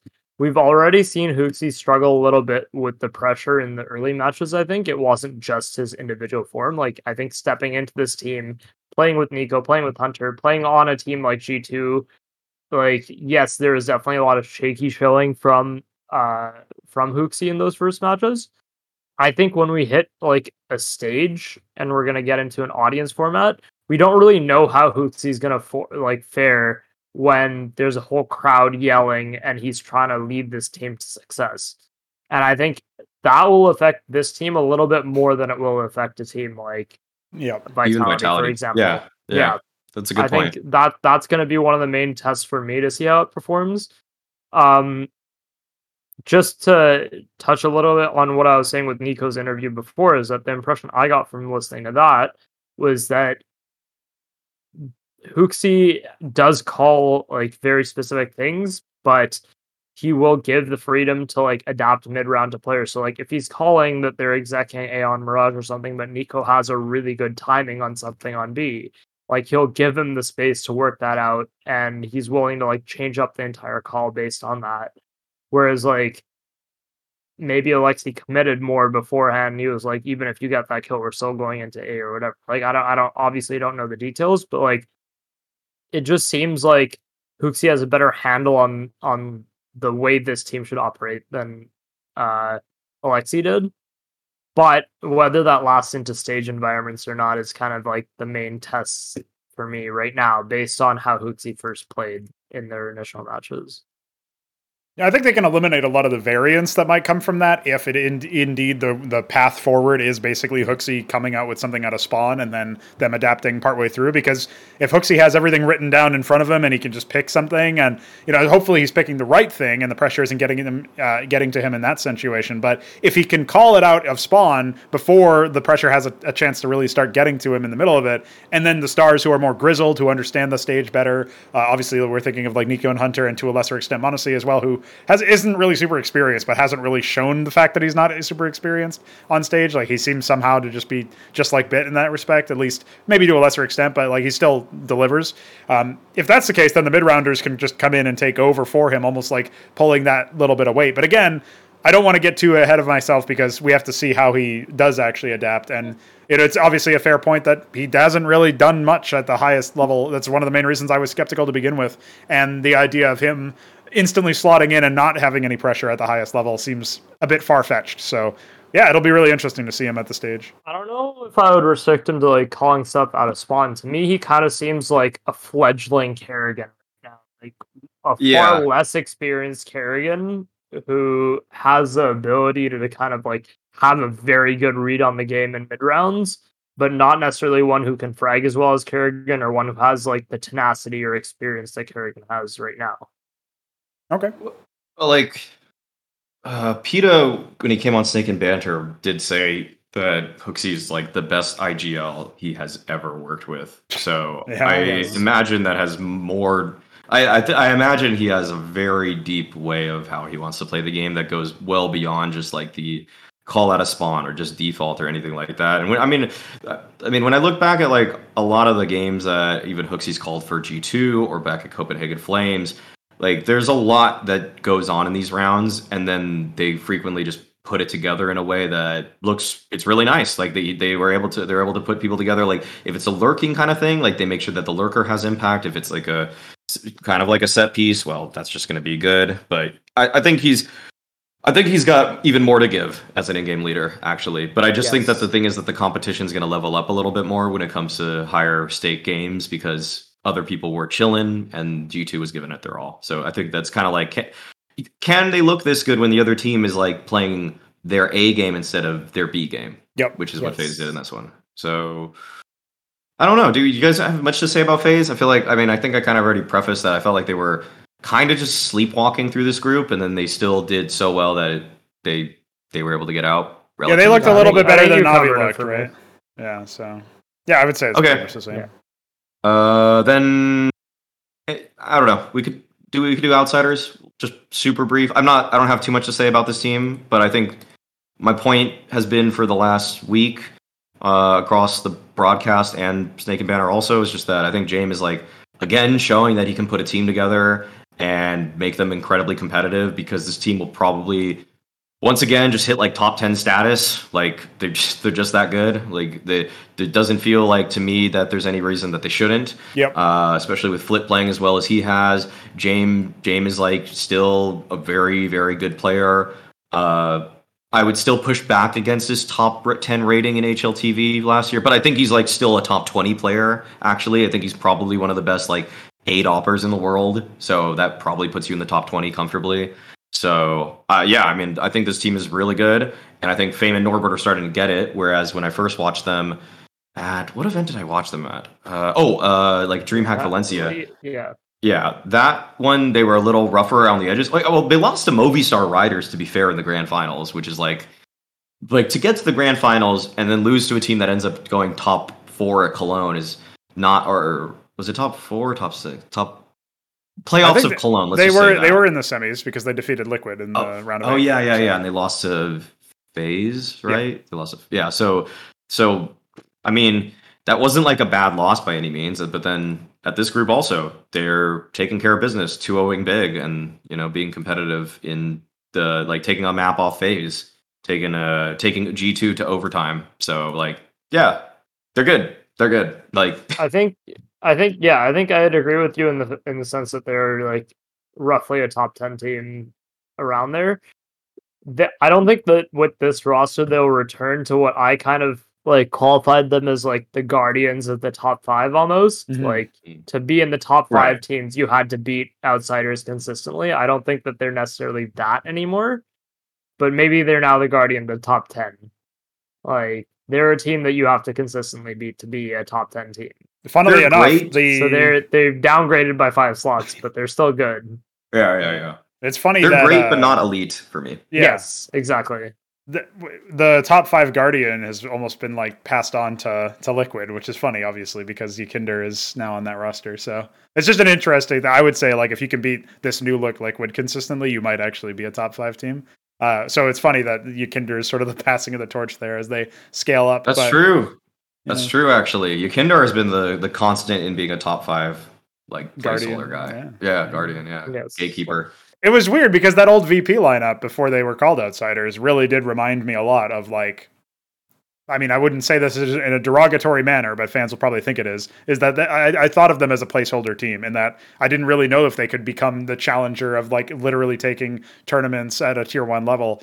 Obviously they did sort of with Flashpoint 2, if I remember correctly, but it was like there's some asterisks there. It wasn't like the whole field, and it was online.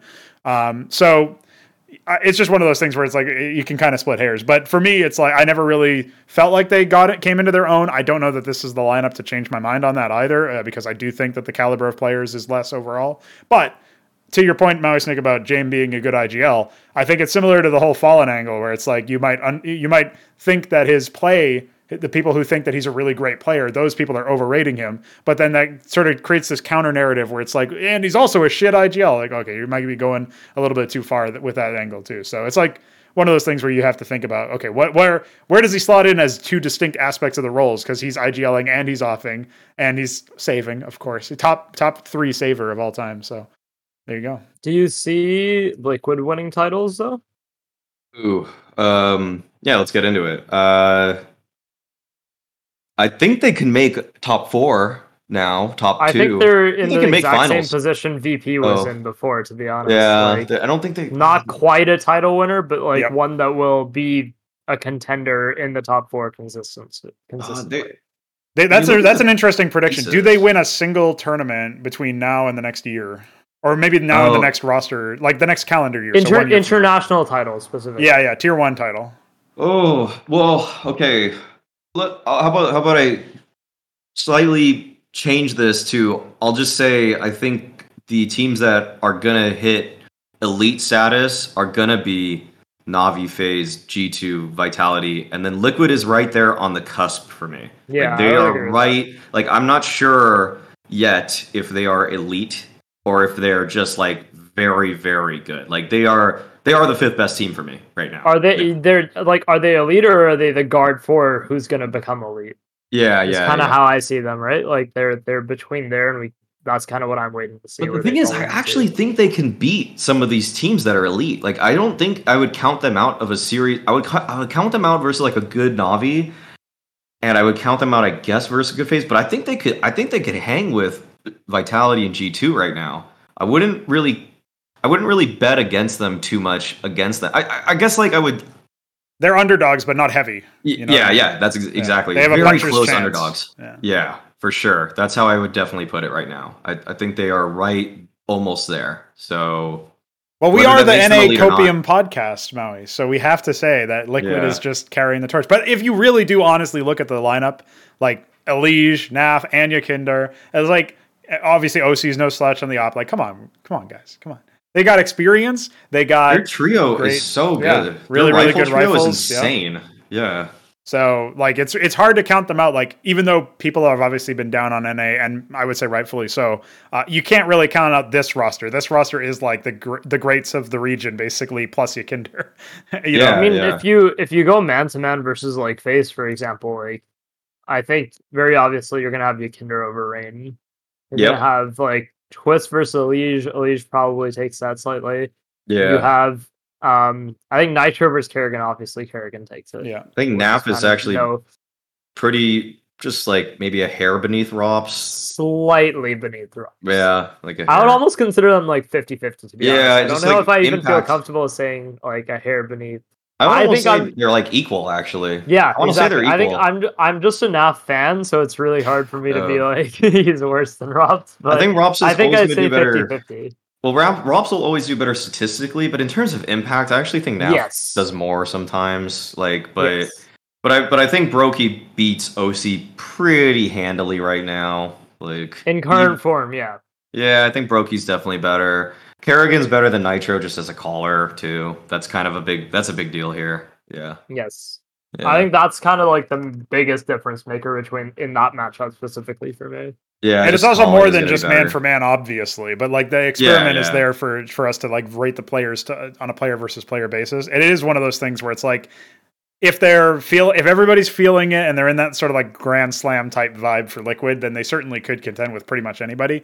But I do think that like, you know, the FaZe and Navis, they're just so well drilled at this point, and they're so like FaZe is so clutch too. I know this has been said to death, but it's just one of those cases where even if Liquid are up on Liquid kind of need to be up on motivation and momentum for me, even now, even with the Kinder edition. And it's like, they still need that momentum to carry forward. They can't get it to 16-11 because then they just drop, or 15-11 rather, they just drop it. Yeah. They need like a 15-7 and then they're still comfy. But like FaZe, meanwhile, can do any scoreline seemingly at the big games. Yeah, and then they can just bring it back. Yeah.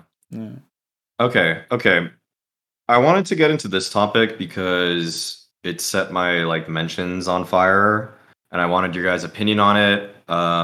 There was a Reddit thread. Richard Lewis released a video about it.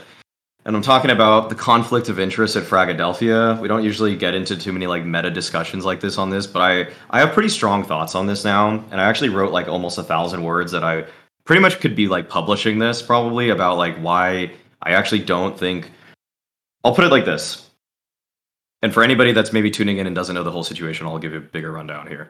So basically, Evil Geniuses enrolled two different teams, the Carpe Diem and the Party Astronauts teams at Fragadelphia, which is a grassroots, but has grown out of being a grassroots tournament in North America to actually basically attract international attention. You had like teams like Apex, Big Omen Academy joined it. I think like a British team joined it. So what is out there is that, and people had a serious concern with this, that this is a conflict of interest because if they play each other at this tournament, EG versus EG, actually also there was Davenport University A squad, B squad or whatever. But like, again, I didn't really mind. I don't really, whatever. There's a conflict of interest there. Like, I know what the definition of conflict of interest is. Like, I don't really need to be told that anymore. This is a conflict of interest. What my point is throughout all of this is that not all conflicts of interest are created equally, and is not a binary saying that something is immediately bad when there is a conflict of interest. If that were the case, you wouldn't see it in any cases across any esports or sports, which it does happen in too. And that basically the main thing here is that people just want to slap on the term conflict of interest and then think the discussion is over. It's not. It hasn't. It's like, it's a gray area, which is why a TO like Fragadelphia would allow something like this. This is why this has happened in like COD League or LCS. It's happened in so many different things. Yes, these are conflicts of interest. But instantly saying that does not mean that something is just completely off the table and or illegal. It's not like really illegal. It's just that things that have to be governed between like basically local bodies in order to make sure that that conflict of interest isn't actually going so far in one direction that it is likely leading to malpractice. So I want to hear what you guys thought about this first. I have many more points on this, but like, what are your guys like gut reactions, or what have you guys thought about in terms of this sort of ordeal? I don't think it should happen. I don't really care if what the potential fallout is, but if you try to take a more realistic approach, you said earlier it does happen.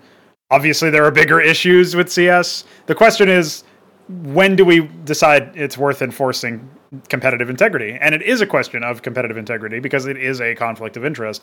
And I wouldn't say that I think anybody on the EG roster would necessarily condone the negative behavior that could happen that could threaten the competitive integrity. It's just, of course, the definition being, if it could happen, then it shouldn't be allowed. And that's more the question is like, what precedent does this set? It's always hard for people to dissociate like who they're a fan of, what they like, which team they're rooting for. Yeah. And if it's happening to a team that they really like, I mean, I'm friends with Munster who's in the chat right now. Like I feel I would consider him a friend at the very least. I would say like, I've talked with him, we've been on shows and collaborated, but at the same time, that doesn't mean that I'm going to co-sign any sort of behavior that involves him, obviously.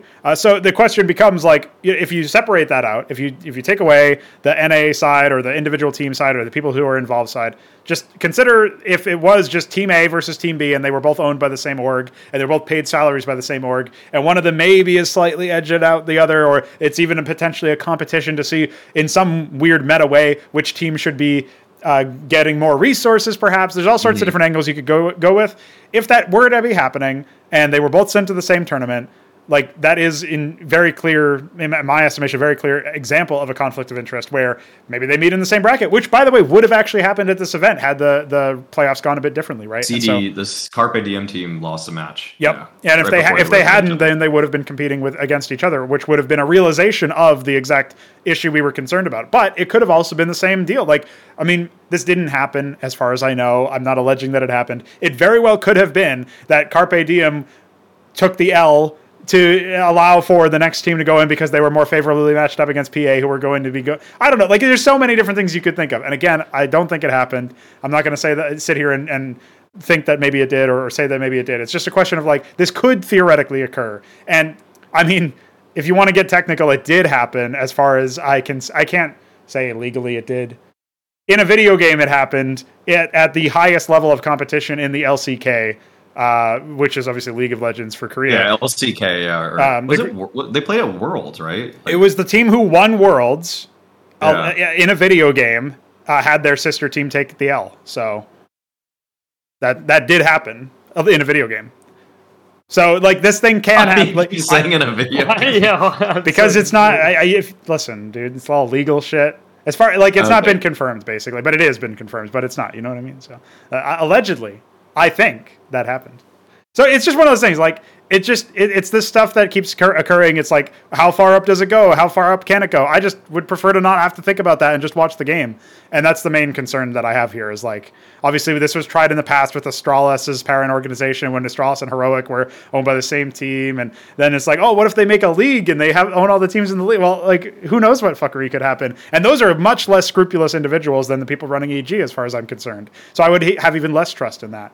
And so I think it's actually a great opportunity to talk about this topic overall, right? I think it's a great opportunity to say like, okay, well, there's these teams that we generally feel pretty good about. There's these people who are, well respected in the space or whatever, and we don't necessarily think of them as like bad actors in any way. But it could happen if they were less scrupulous, if it was a different organization, a different setting. Who knows what could happen. So I think it's a great time to talk about it in that sense, because we can maybe move past the idea that we're attacking the individuals and just think about like the premise. I wouldn't be attacking individuals, especially on the EG team for this, because one, the org has, so I think like there are two main kind of offending parties, even though I don't think there is a significant offense here, are Fragadelphia's admin staff that okayed this. And I think the second is EG for enrolling two teams that played in it. And like, if you're the players on the team, you're probably not going to say, no, I don't want to have a chance to play in this tournament that you're paying for me to go to. Like it would probably work against their contract to not go to it if the org said, hey, play in this tournament. So like I can't put that blame on the players at all.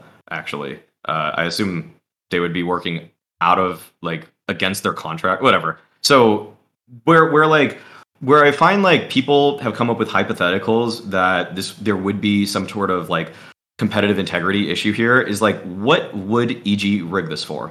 So what are the so then I broke down what are the ways that they're going to break, like, I'll just say the three things that they would probably be doing here if they wanted to, like, if there were malpractice or foul play, would be one, match fixing. That's just like the first most and obvious one.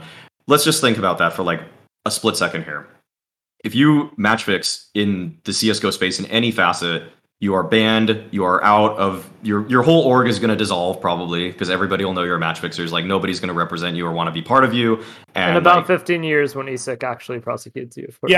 How about never? How about the entire tier 2 scene has been doing this for the past 5 years, homie? Like I don't know if you can say that with any degree of confidence. In a perfect world, yes.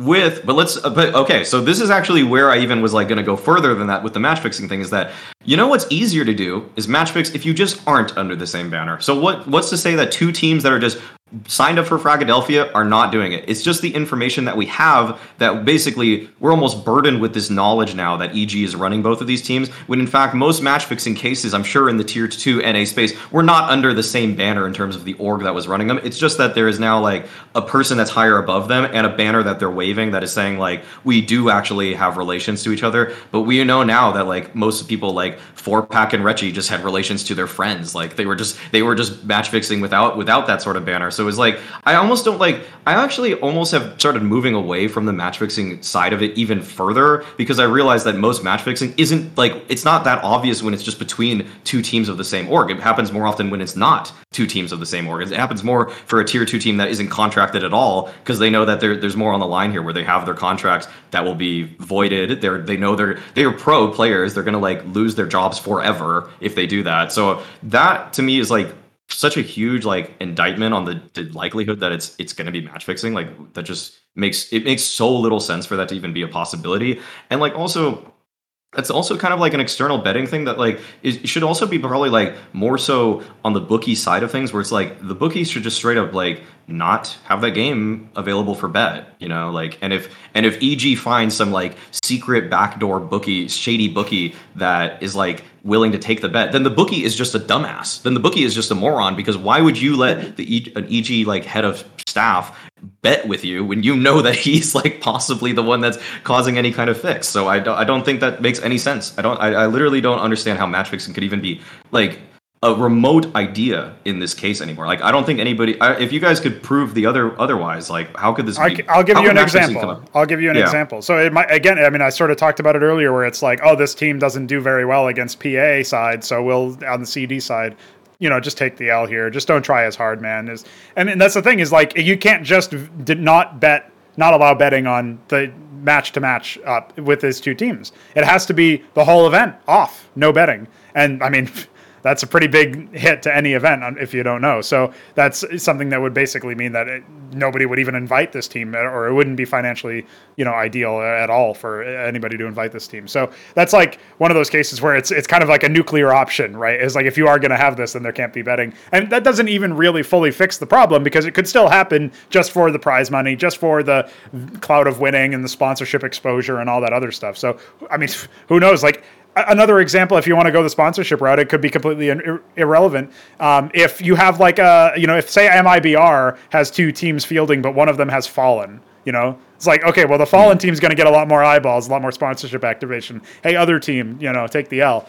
I'm not saying it would happen. I'm not saying it's even likely or possible. I am saying it's possible. That's the main problem, is that it's certainly, you could imagine a scenario where it could happen. And it doesn't even take that like a super creative person to think about like, well, how could I maybe squeeze a little bit more blood from the stone, and despite any potential shady morals. So yeah, unfortunately, I don't think that like again, that's like the least likely option, I think. Like you're correct in saying that it's like, that would happen. But also remember that it doesn't even take 2 teams to collude. It could be one person on one team doing one thing with another person on another team, or simply say it's the IGL or the star player. Maybe they call deliberately terribly. Maybe the risk of someone colluding is always there. It's always present, regardless of if they're under the same org or not. Right. Which is also my like counterpoint to that. Well, what, like, how are you enforcing that? How do you know, like? Oh yeah, you can't. It's an unprovable thing. But what I'm saying is, it would only, regardless of if they're the same org or 2 different orgs. It would only take one person on one of the teams to be told by the org or something like that. In a theoretical world, is what I'm saying. And that's the main issue. Is that a lot of this stuff is just in theory. A lot of this stuff is like existing in our minds as we project out potential scenarios, not necessarily something that we can point, even if it did happen, like maybe it did happen at this event, right? But like we can't know. We'll never be able to know, really. So that's the tough part. I'm really conflicted as to how to feel about this specific situation, because in one regard, I think even having the option to have a conflict of interest there is something that shouldn't exist. I think that the fact that you have teams under one organization that now have multiple chances of winning the same event, which shouldn't be a thing, for one. For two, you have a chance of those teams meeting each other in the event, which, regardless of whether they would fix the outcome or not, that just shouldn't exist. Like, you shouldn't have the possibility of having two teams under the same organization meet in an event. And the fact that the thought can even exist that maybe this team will tell one of their teams to win it and the other one to not. Like, yes, I don't think either of these actual teams would do that, and I don't think any of the organizations would do that either. But the fact is that the potential for that to even happen shouldn't exist. Now, to counter myself, I think Fragadelphia as an event should not be held to the same expectation as an ESL Pro League, a Blast, like any of these top tier events that are running as such. I think Fragadelphia in North America has always held this less, I don't want to say less professional, but it's always held this like amateur path to like, it's the LAN you go to when you're on the come up in NA to kind of like prove you can do it on LAN. It's also the one where you meet pros and meet like players of your similar level that are in Premier or in Advanced, and you kind of like, that's how you make your way up. Yeah, it's like making relations in that space, yeah. Yeah, and I think for me, the fact that these two EG teams, or these two teams, like Party Astronauts and Carpe Diem, signed to EG, I think when they did that, this is part of one of the sacrifices they made, in that only one of those teams can then go to Fragadelphia.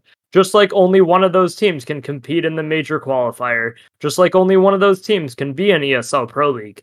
It's just one of the sacrifices you make when you decide that you're getting that salary and you're getting that guaranteed ability to play under an org like EG. That's the trade-off you're making. That you get to play in some tournaments, another EG team gets to play in other tournaments, and the other EG team gets to play in other tournaments. That's kind of just how it is. But unfortunately, EG decided, hey, we're going to have all the teams instead of just our main team and a academy or a secondary team. They're like, no, we're going to have 3 teams instead, and 2 of the teams play on the same level because North America is in such a shit situation that you only really seem to have one org that wants to like help alleviate that and help actually try and promote that structure. So it sucks all around, because I think both teams should be able to compete in Fragadelphia and have the chance to make a name for themselves and get those results. But the fact is that they're both underneath the same organization, and I'm sorry, but the reality of accepting an offer under that organization is that you can only play in one of those teams can only play in that tournament. That's just how it is. It's just like they made the decision. Like, that's why Valve has their rule that only one team from an organization can play in a major qualifier. They don't want the potential. They don't, like, no one's thinking that, oh, like, Carpe Diem's not going to allow, or is going to, like, allow Party Astronauts to win in a major qualifier. It's that shouldn't even be a potential. Like, the fact is, it's not about how much credence you give to the players, how much you give to the teams. It's like, yes, we know them. We know that they wouldn't do it. The potential should never be there. And the fact that the team signed to this organization and they knew that this would be an outcome, they accepted that. Yeah, there was even an interview where Munster said, like, he had to talk with the whole team and say, like, all right, do we as Party Astronauts want to do this when we were basically not allowed to compete at majors until, like, things change or maybe we get picked up by a different org? And they all agreed to do that. And, I mean, the same thing should be true there. It's like, I don't know how you decide which team goes in. Do you do some sort of like duel off, blood sports scrims or something? Yeah, that could be could be an angle, but like figure out who goes. But I forgot. That's another point that I meant to say, is that Carpe Diem and Party Astronauts have been practicing each other in the EG Seattle headquarters continuously over the last few months, and probably the main team. I don't know what the exact like situation with that is, but they have a far more intuitive understanding of like how the other team plays. So if you're then matching up against each other in a tournament, it's not going to be the same match. Like it's just not the same situation, and that's not fair to the rest of the tournament. Okay. I I accept that. I accept strongly that these teams should not be any sort of qualifier with each other.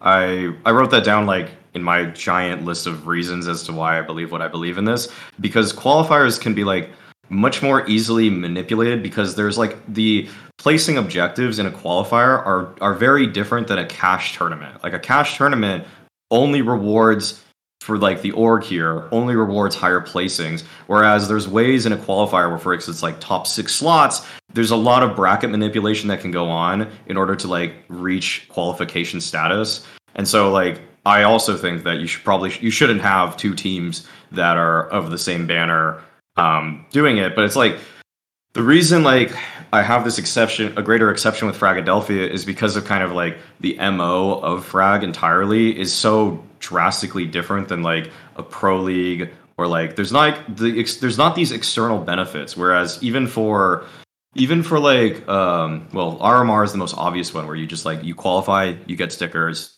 boom, huge amount of money right there. And even like pro league has like stuff too, where it's like they have like other little monetary things where it's like if you win a match, you get $5,000 extra dollars. If you get like I think for one like ESL ranking and stuff like that, and that's kind of like took me to a point where I was also kind of curious like how does Fragadelphia, how is that included in HLTV World Rankings? Because basically my argument kind of unravels at this point more so, where basically I think there could be a conflict of interest in terms of like propping up another team's HLTV rating because this is a LAN official match, and that's where I feel like the throwing in terms of like moving like if Fragadelphia's only goal were just prize money, then I think that I actually almost have I can't even really think of a great reason as to why I can't have both these teams here, because at the end of the day, if they're just paying a lot of money to try to get further in the tournament, they're investing money to try to make money. Like it's just like from like an economic standpoint, I feel like that's just how everything works. Period in the world. Like you're just putting money in to try to get more money out of it. Like I don't that to me is just like business. But when it's like qualification or there's like ranking points on the line, then throwing to try to prop up the ranking of say like the Party Astronauts roster because you want this team to start getting invited to stuff. This is where my argument gets a little bit flimsy, because I could totally see that where EG's like, CD, you guys have a lower world ranking, or vice versa, you guys have a low ranking. We want you to take some of the points from Party Astronauts. We want you to win this match so you guys are both top 60 teams in the world, so we can like market that and be like, hey, we have 3 teams that are all in the top 60 of the world. So this is me kind of like going against it a little bit, but it's again a small point. And in the gray area of all of this, I find like it's such a lower priority than like letting the teams play, because like you said, no, the objective of this is to just have like tier 2 level teams have an environment where they can like play in this kind of thing. I think it does greater good in that sense, which is kind of like a utilitarian way to see all this. Like what's the greatest good here throughout all of this? Like trolley problem here. Like, do I kill EG, or do I like just, it's like, do I kill one team or do I kill the integrity of the event? I guess that's like what the lever is shifting the tracks towards. But I mean, go back to what you were saying about Endpoint before, though, in the sense that like, maybe they're prioritizing a certain player so that they can sell them for more. Maybe they're prioritizing a certain team so that they can sell them for more, or prioritizing like, who's to say that they let like, I don't know, for example, like maybe they're like, Ponalone's getting really old, let's let him get like a 2.0 rating against CD. Like it's just like it's obviously that's a joke example, but like in the sense that like there shouldn't even be potential for that. Like on one degree, yes, I think that it's very beneficial to have both teams play, and I think that all the players on the teams should have the opportunity to compete in something like Fragadelphia. It just shouldn't be a reality. Like part of as I said, I don't think there's any counter to the argument in that when these players signed to play under this organization, part of that agreement was that you will not be able to play in certain tournaments because the other team will be playing in other tournaments. Right. That's kind of the deal. Like that's kind of where it is. And because Fragadelphia is like one of the biggest LANs in NA, both of the teams want to play, obviously. But then, well, I would assume that sort of contract thing came more down to if the tournament doesn't allow both of you guys to play in it, we will be selecting the team that goes to that thing. But why does the tournament not allow both teams to play? Because it's a conflict of interest. So this is more down to like Fragadelphia's admins than like anything to do with. Like again, like I said at the very beginning of this, I don't blame EG's players for this at all. Neither do I. I would like shoot this more up to like Fragadelphia's admin team that let this happen, and I'm trying to explain why it's a gray area, not a black and white issue. So I just think Fragadelphia's admins made a poor decision in this sense. Like I think they prioritized having more names at their event, which I don't think is bad for them. But the fact is that they shouldn't even allow that conflict of interest to occur in their event, because they're also then having to select the bracket in a way that both EG teams can't meet in the grand final, and they have to meet beforehand, for example. Like, I think it would be really bad, for example, if both EG teams had the potential, or were on either side of the bracket, and the only way they could have met was in the grand final. Like, nobody wants to see EGCD versus EGPA in the grand final. I'm sorry. Not because of the players or anything, just for the sake of competitive integrity. Like, that just wouldn't make for a good event, for one. For two, like, I think... so that statement right there, though, that it wouldn't make it a good event, that's where Fragadelphia deemed it's still an okay event. We're the ones running it. Like, we can do that. We have the power here. So, like, that's their option. That's their choice. And I think Fragadelphia aren't like a 30K LAN anymore, my dude. They're $100,000, and they're running like qualifier events in cooperation with ESEA, where like you play in weekend cash cups and you like get points to qualify for the LAN, and you like get invited to the main stage, and then you have European teams flying in like Apex, and then you have this competitive level rising, but you can't simultaneously be like, oh, we're still a small LAN. We're going to allow this like conflict of interest. Like, it doesn't work. You can't have both. You can't be like a small tier LAN, but then also like try and balance it out by saying like, no, we're going to make this weird decision that like other LANs wouldn't allow. It's just, you can't do that. Like, to one degree, I get it. You're trying to prop up NA and you're trying to allow for these teams to play. And it is very much like a legacy LAN in NA. And there is an importance to having that like, path up to pro, especially with how much NA is struggling. Like, I get all of the situations that are for it, but it just shouldn't happen. In terms of like that's the end of it. In terms of like the ethics in like when we look at this specific situation, it's a subjective judgment that the conflict of interest impedes like the event's quality. Like it's kind of like that's not. And the way that Fragadelphia deemed it, they don't think it impedes like the event. Like, they think it makes a better event. Probably they think it probably gets more views or something like that, which is not how I think you should be running an event, or like you should sacrifice competitive integrity to do that. But when your and many arguments boil down to it makes the event bad because no one wants to watch it, that's still using the same metric. That's still using the same metric in just the other direction. Like, it's like a counter logical kind of statement to say that, because they think it's good. They think it's good for viewership. They think I think this is bad because I'll say this, like, I basically have like a negative opinion of the whole incident, and I know it's a conflict of interest. I just think that like it's up to Fragadelphia sometimes what they want to do in this kind of situation, and I don't think like because it's not some world-class tournament where we should eliminate all types of conflict of interest. That's why I like I'm fine with the EG players. Like, this is not their fault. I almost am fine with EG, in fact, because they just could do it. They should do it. They should just get more exposure for it. And then with Fragadelphia, they just are looking for their bottom line in this too. They think that this is going to provide more viewership because you get another big org that's putting players in your tournament.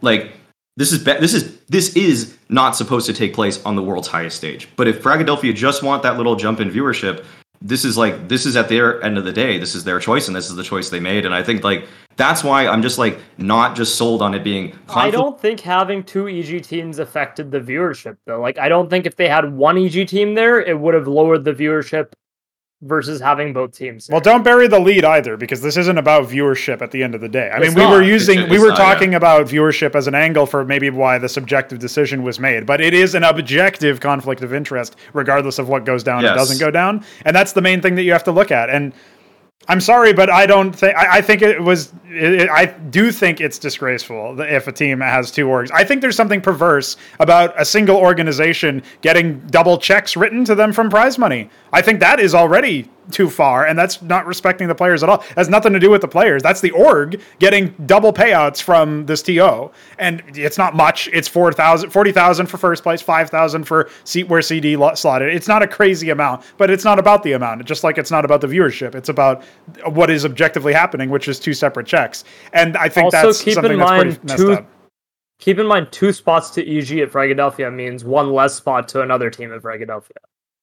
It's not as simple as if you're talking about the greater good, there's an element there where it's like, okay, well, these 2 teams are owned by the same organization, run by the same organization, but that means that there's another organization, or maybe just a BYOC type team that's just showing up. Like, I don't know. I think gone are the days where this is just like, I think even if it were a little LAN with 30K or whatever, I still wouldn't be super comfortable with it at all, and I would still call it out as a conflict of interest. But I also think that if the players of these teams wanted to quickly make a mix and go in without the EG banner, maybe that makes more sense.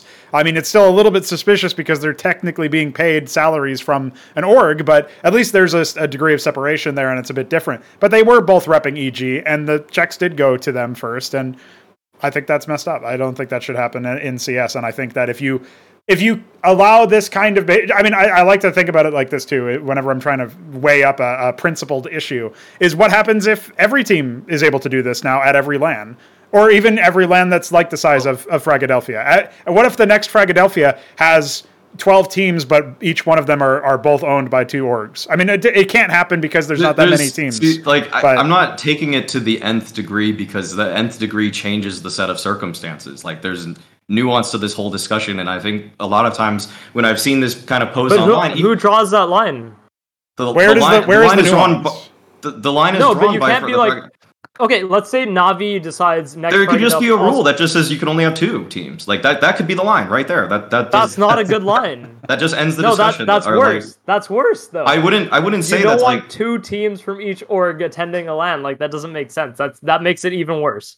Like, having a rule being like, no, all org can only have a max of 2 teams makes competitive integrity worse, because now you have orgs able to send 2 teams in the rules. Alex, you're making your point worse. No, like, okay, I'm saying like you're not gonna have like 9 teams from it because they would just say no. Like that's all it takes. Like I think taking like it to like the greatest possible like bad is not where this discussion needs to go, because it's like there's no need for a hypothetical there. It's just like what happened here. That's what I'm saying, is like I don't need the precedent is the very next event could be different, because if they have 150,000, maybe the line could be just drawn at the prize money or something like that. Like, or like basically the line for me is drawn like how big the tournament is actually, because at the end of the day, the reason the reason I started this point is that Fragadelphia is essentially just a grassroots LAN, like, and it's supposed to just like get people in North America to play with each other, and there's a weird circumstance right now in the NA space where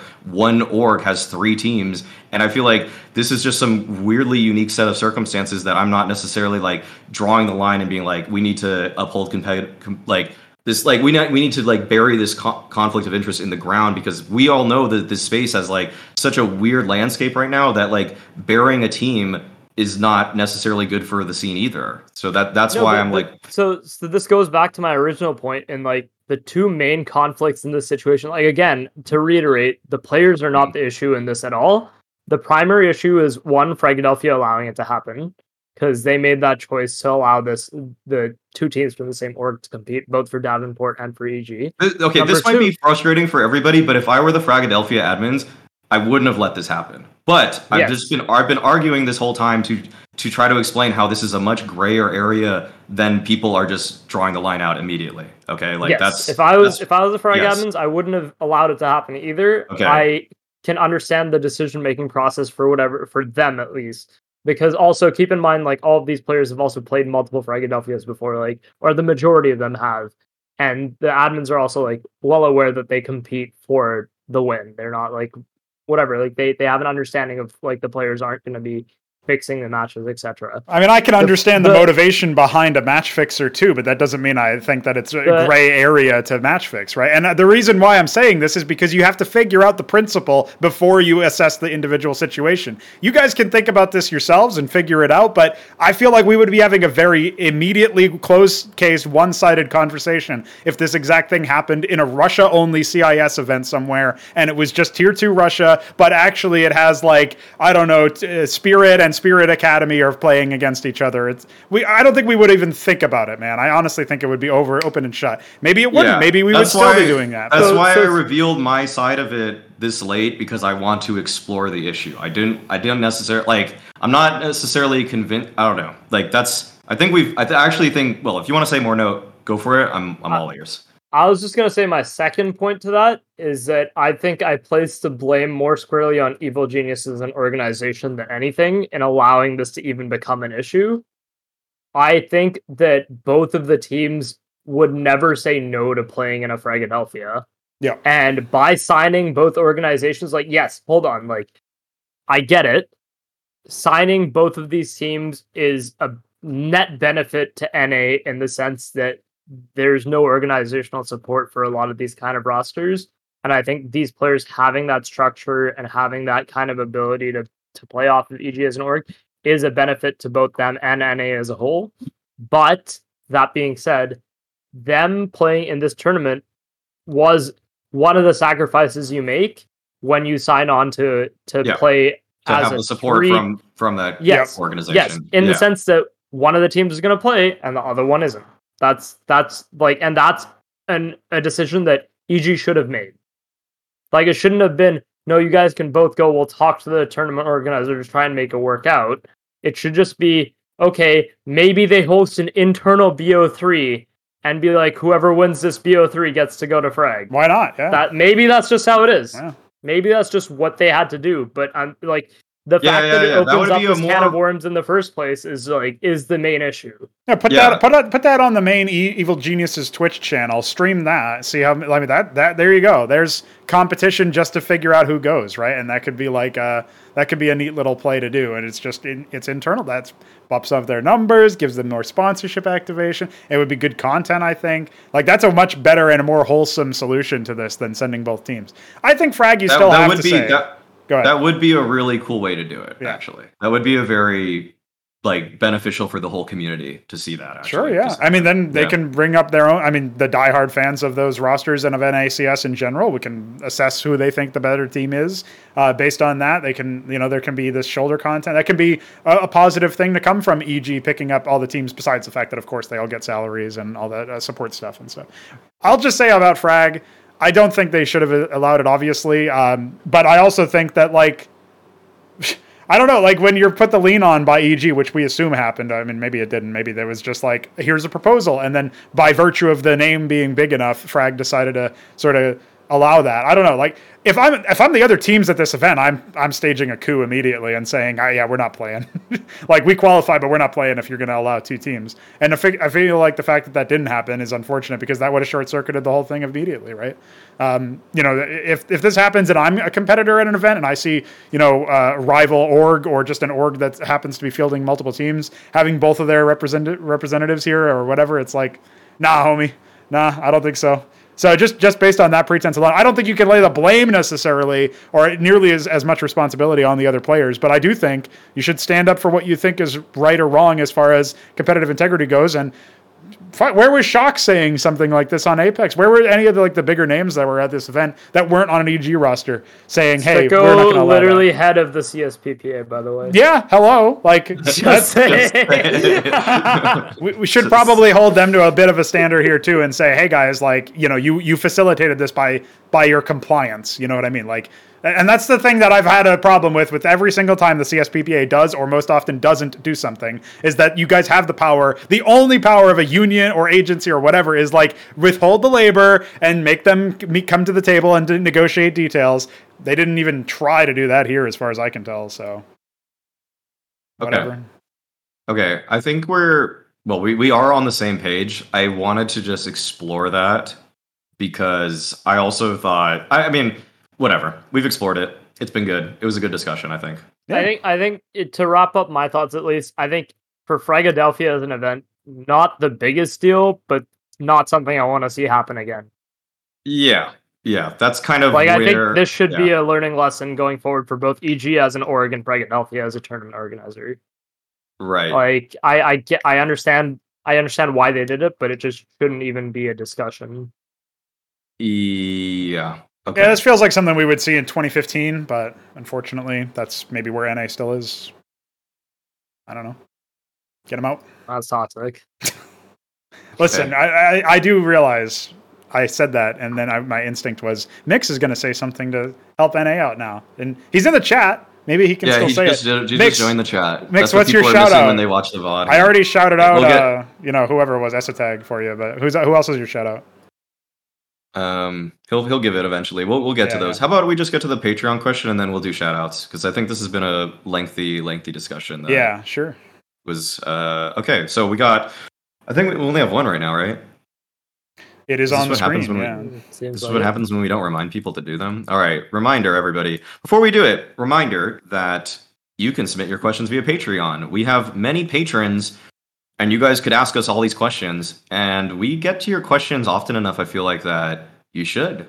But either way, I don't think any of us are complaining about the fact that we had more time to talk about conflicts of interest and competitive integrity. So let's do this. First Sock asks, how was m0NESY's first year thus far compared to ZywOo's? ZywOo. Had to correct that at the very last second there. I feel like you just have to throw out the other name. Yeah, the sure. Other pronunciation. I think m0NESY is looking pretty hot, especially now, but I mean, he's more flashy, but I feel like maybe this is wrong, but my instinct is to say that ZywOo had more competition in terms of like he was showed off more in his first year and he had to play more games. Do you guys agree with that? Or like it feels like ZywOo is more consistent in terms of like the fact that he played more games in his first year at Tier 1 than what I feel like m0NESY has done. Obviously, the year's not over yet, so that also probably contributes, but that's just my thoughts. Is that like, I mean, m0NESY's looked pretty good, but first of all, not at the level of ZywOo overall, consistently across his time at Tier 1 so far, and also feels like less of a sample size. So not sure what to think. I have a pretty strong take on this actually. Okay. That I think ZywOo had a lot more help. Like I think he had a much better team around him than what m0NESY has. I think like I don't think Alexi. After seeing a couple, like, because we have this new information about how he looks under HooXi, this is a much better team now. He's a much better player now. If he had HooXi this whole year, he could have been maybe as good as ZywOo was in his first year. Actually, like honestly, he's already. I mean, if you just look at these last two events, his rating would literally be like, if you average the two events, he'd be like almost exactly what ZywOo's rating was for what ZywOo had in his 2019 year, which was, by the way, #1 player on HLTV. So these last two events for m0NESY, if he just continued on pace with this, even with the variance in the two events so far, he's the best player in the world. Like, essentially in another year.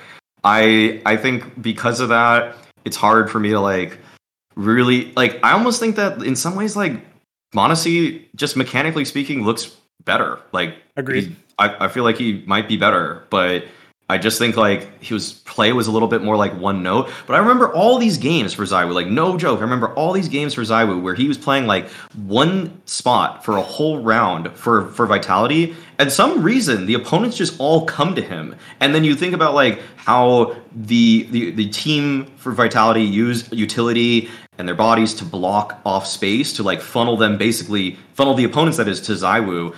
And I don't see that with m0NESY at all. Like, I don't see the opponents just charging him in the same way where he could pick up these like crazy multi-frags.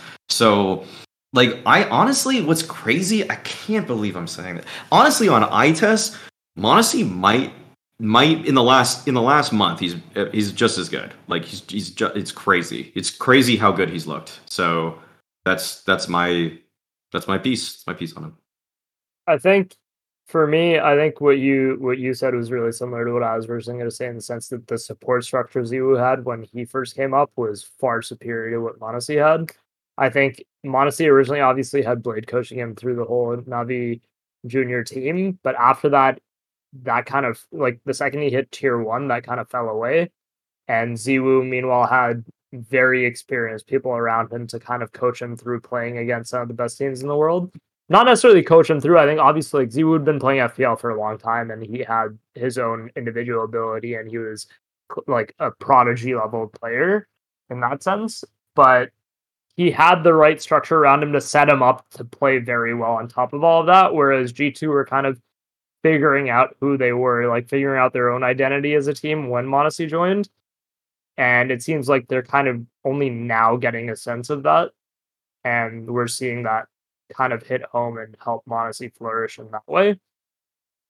I think I can't, like, I think for, if we're saying the first year, I would definitely say ZywOo was superior. But I think in terms of how m0NESY's performing right now, there's like, he's outperforming ZywOo in the last month compared to ZywOo's like general form.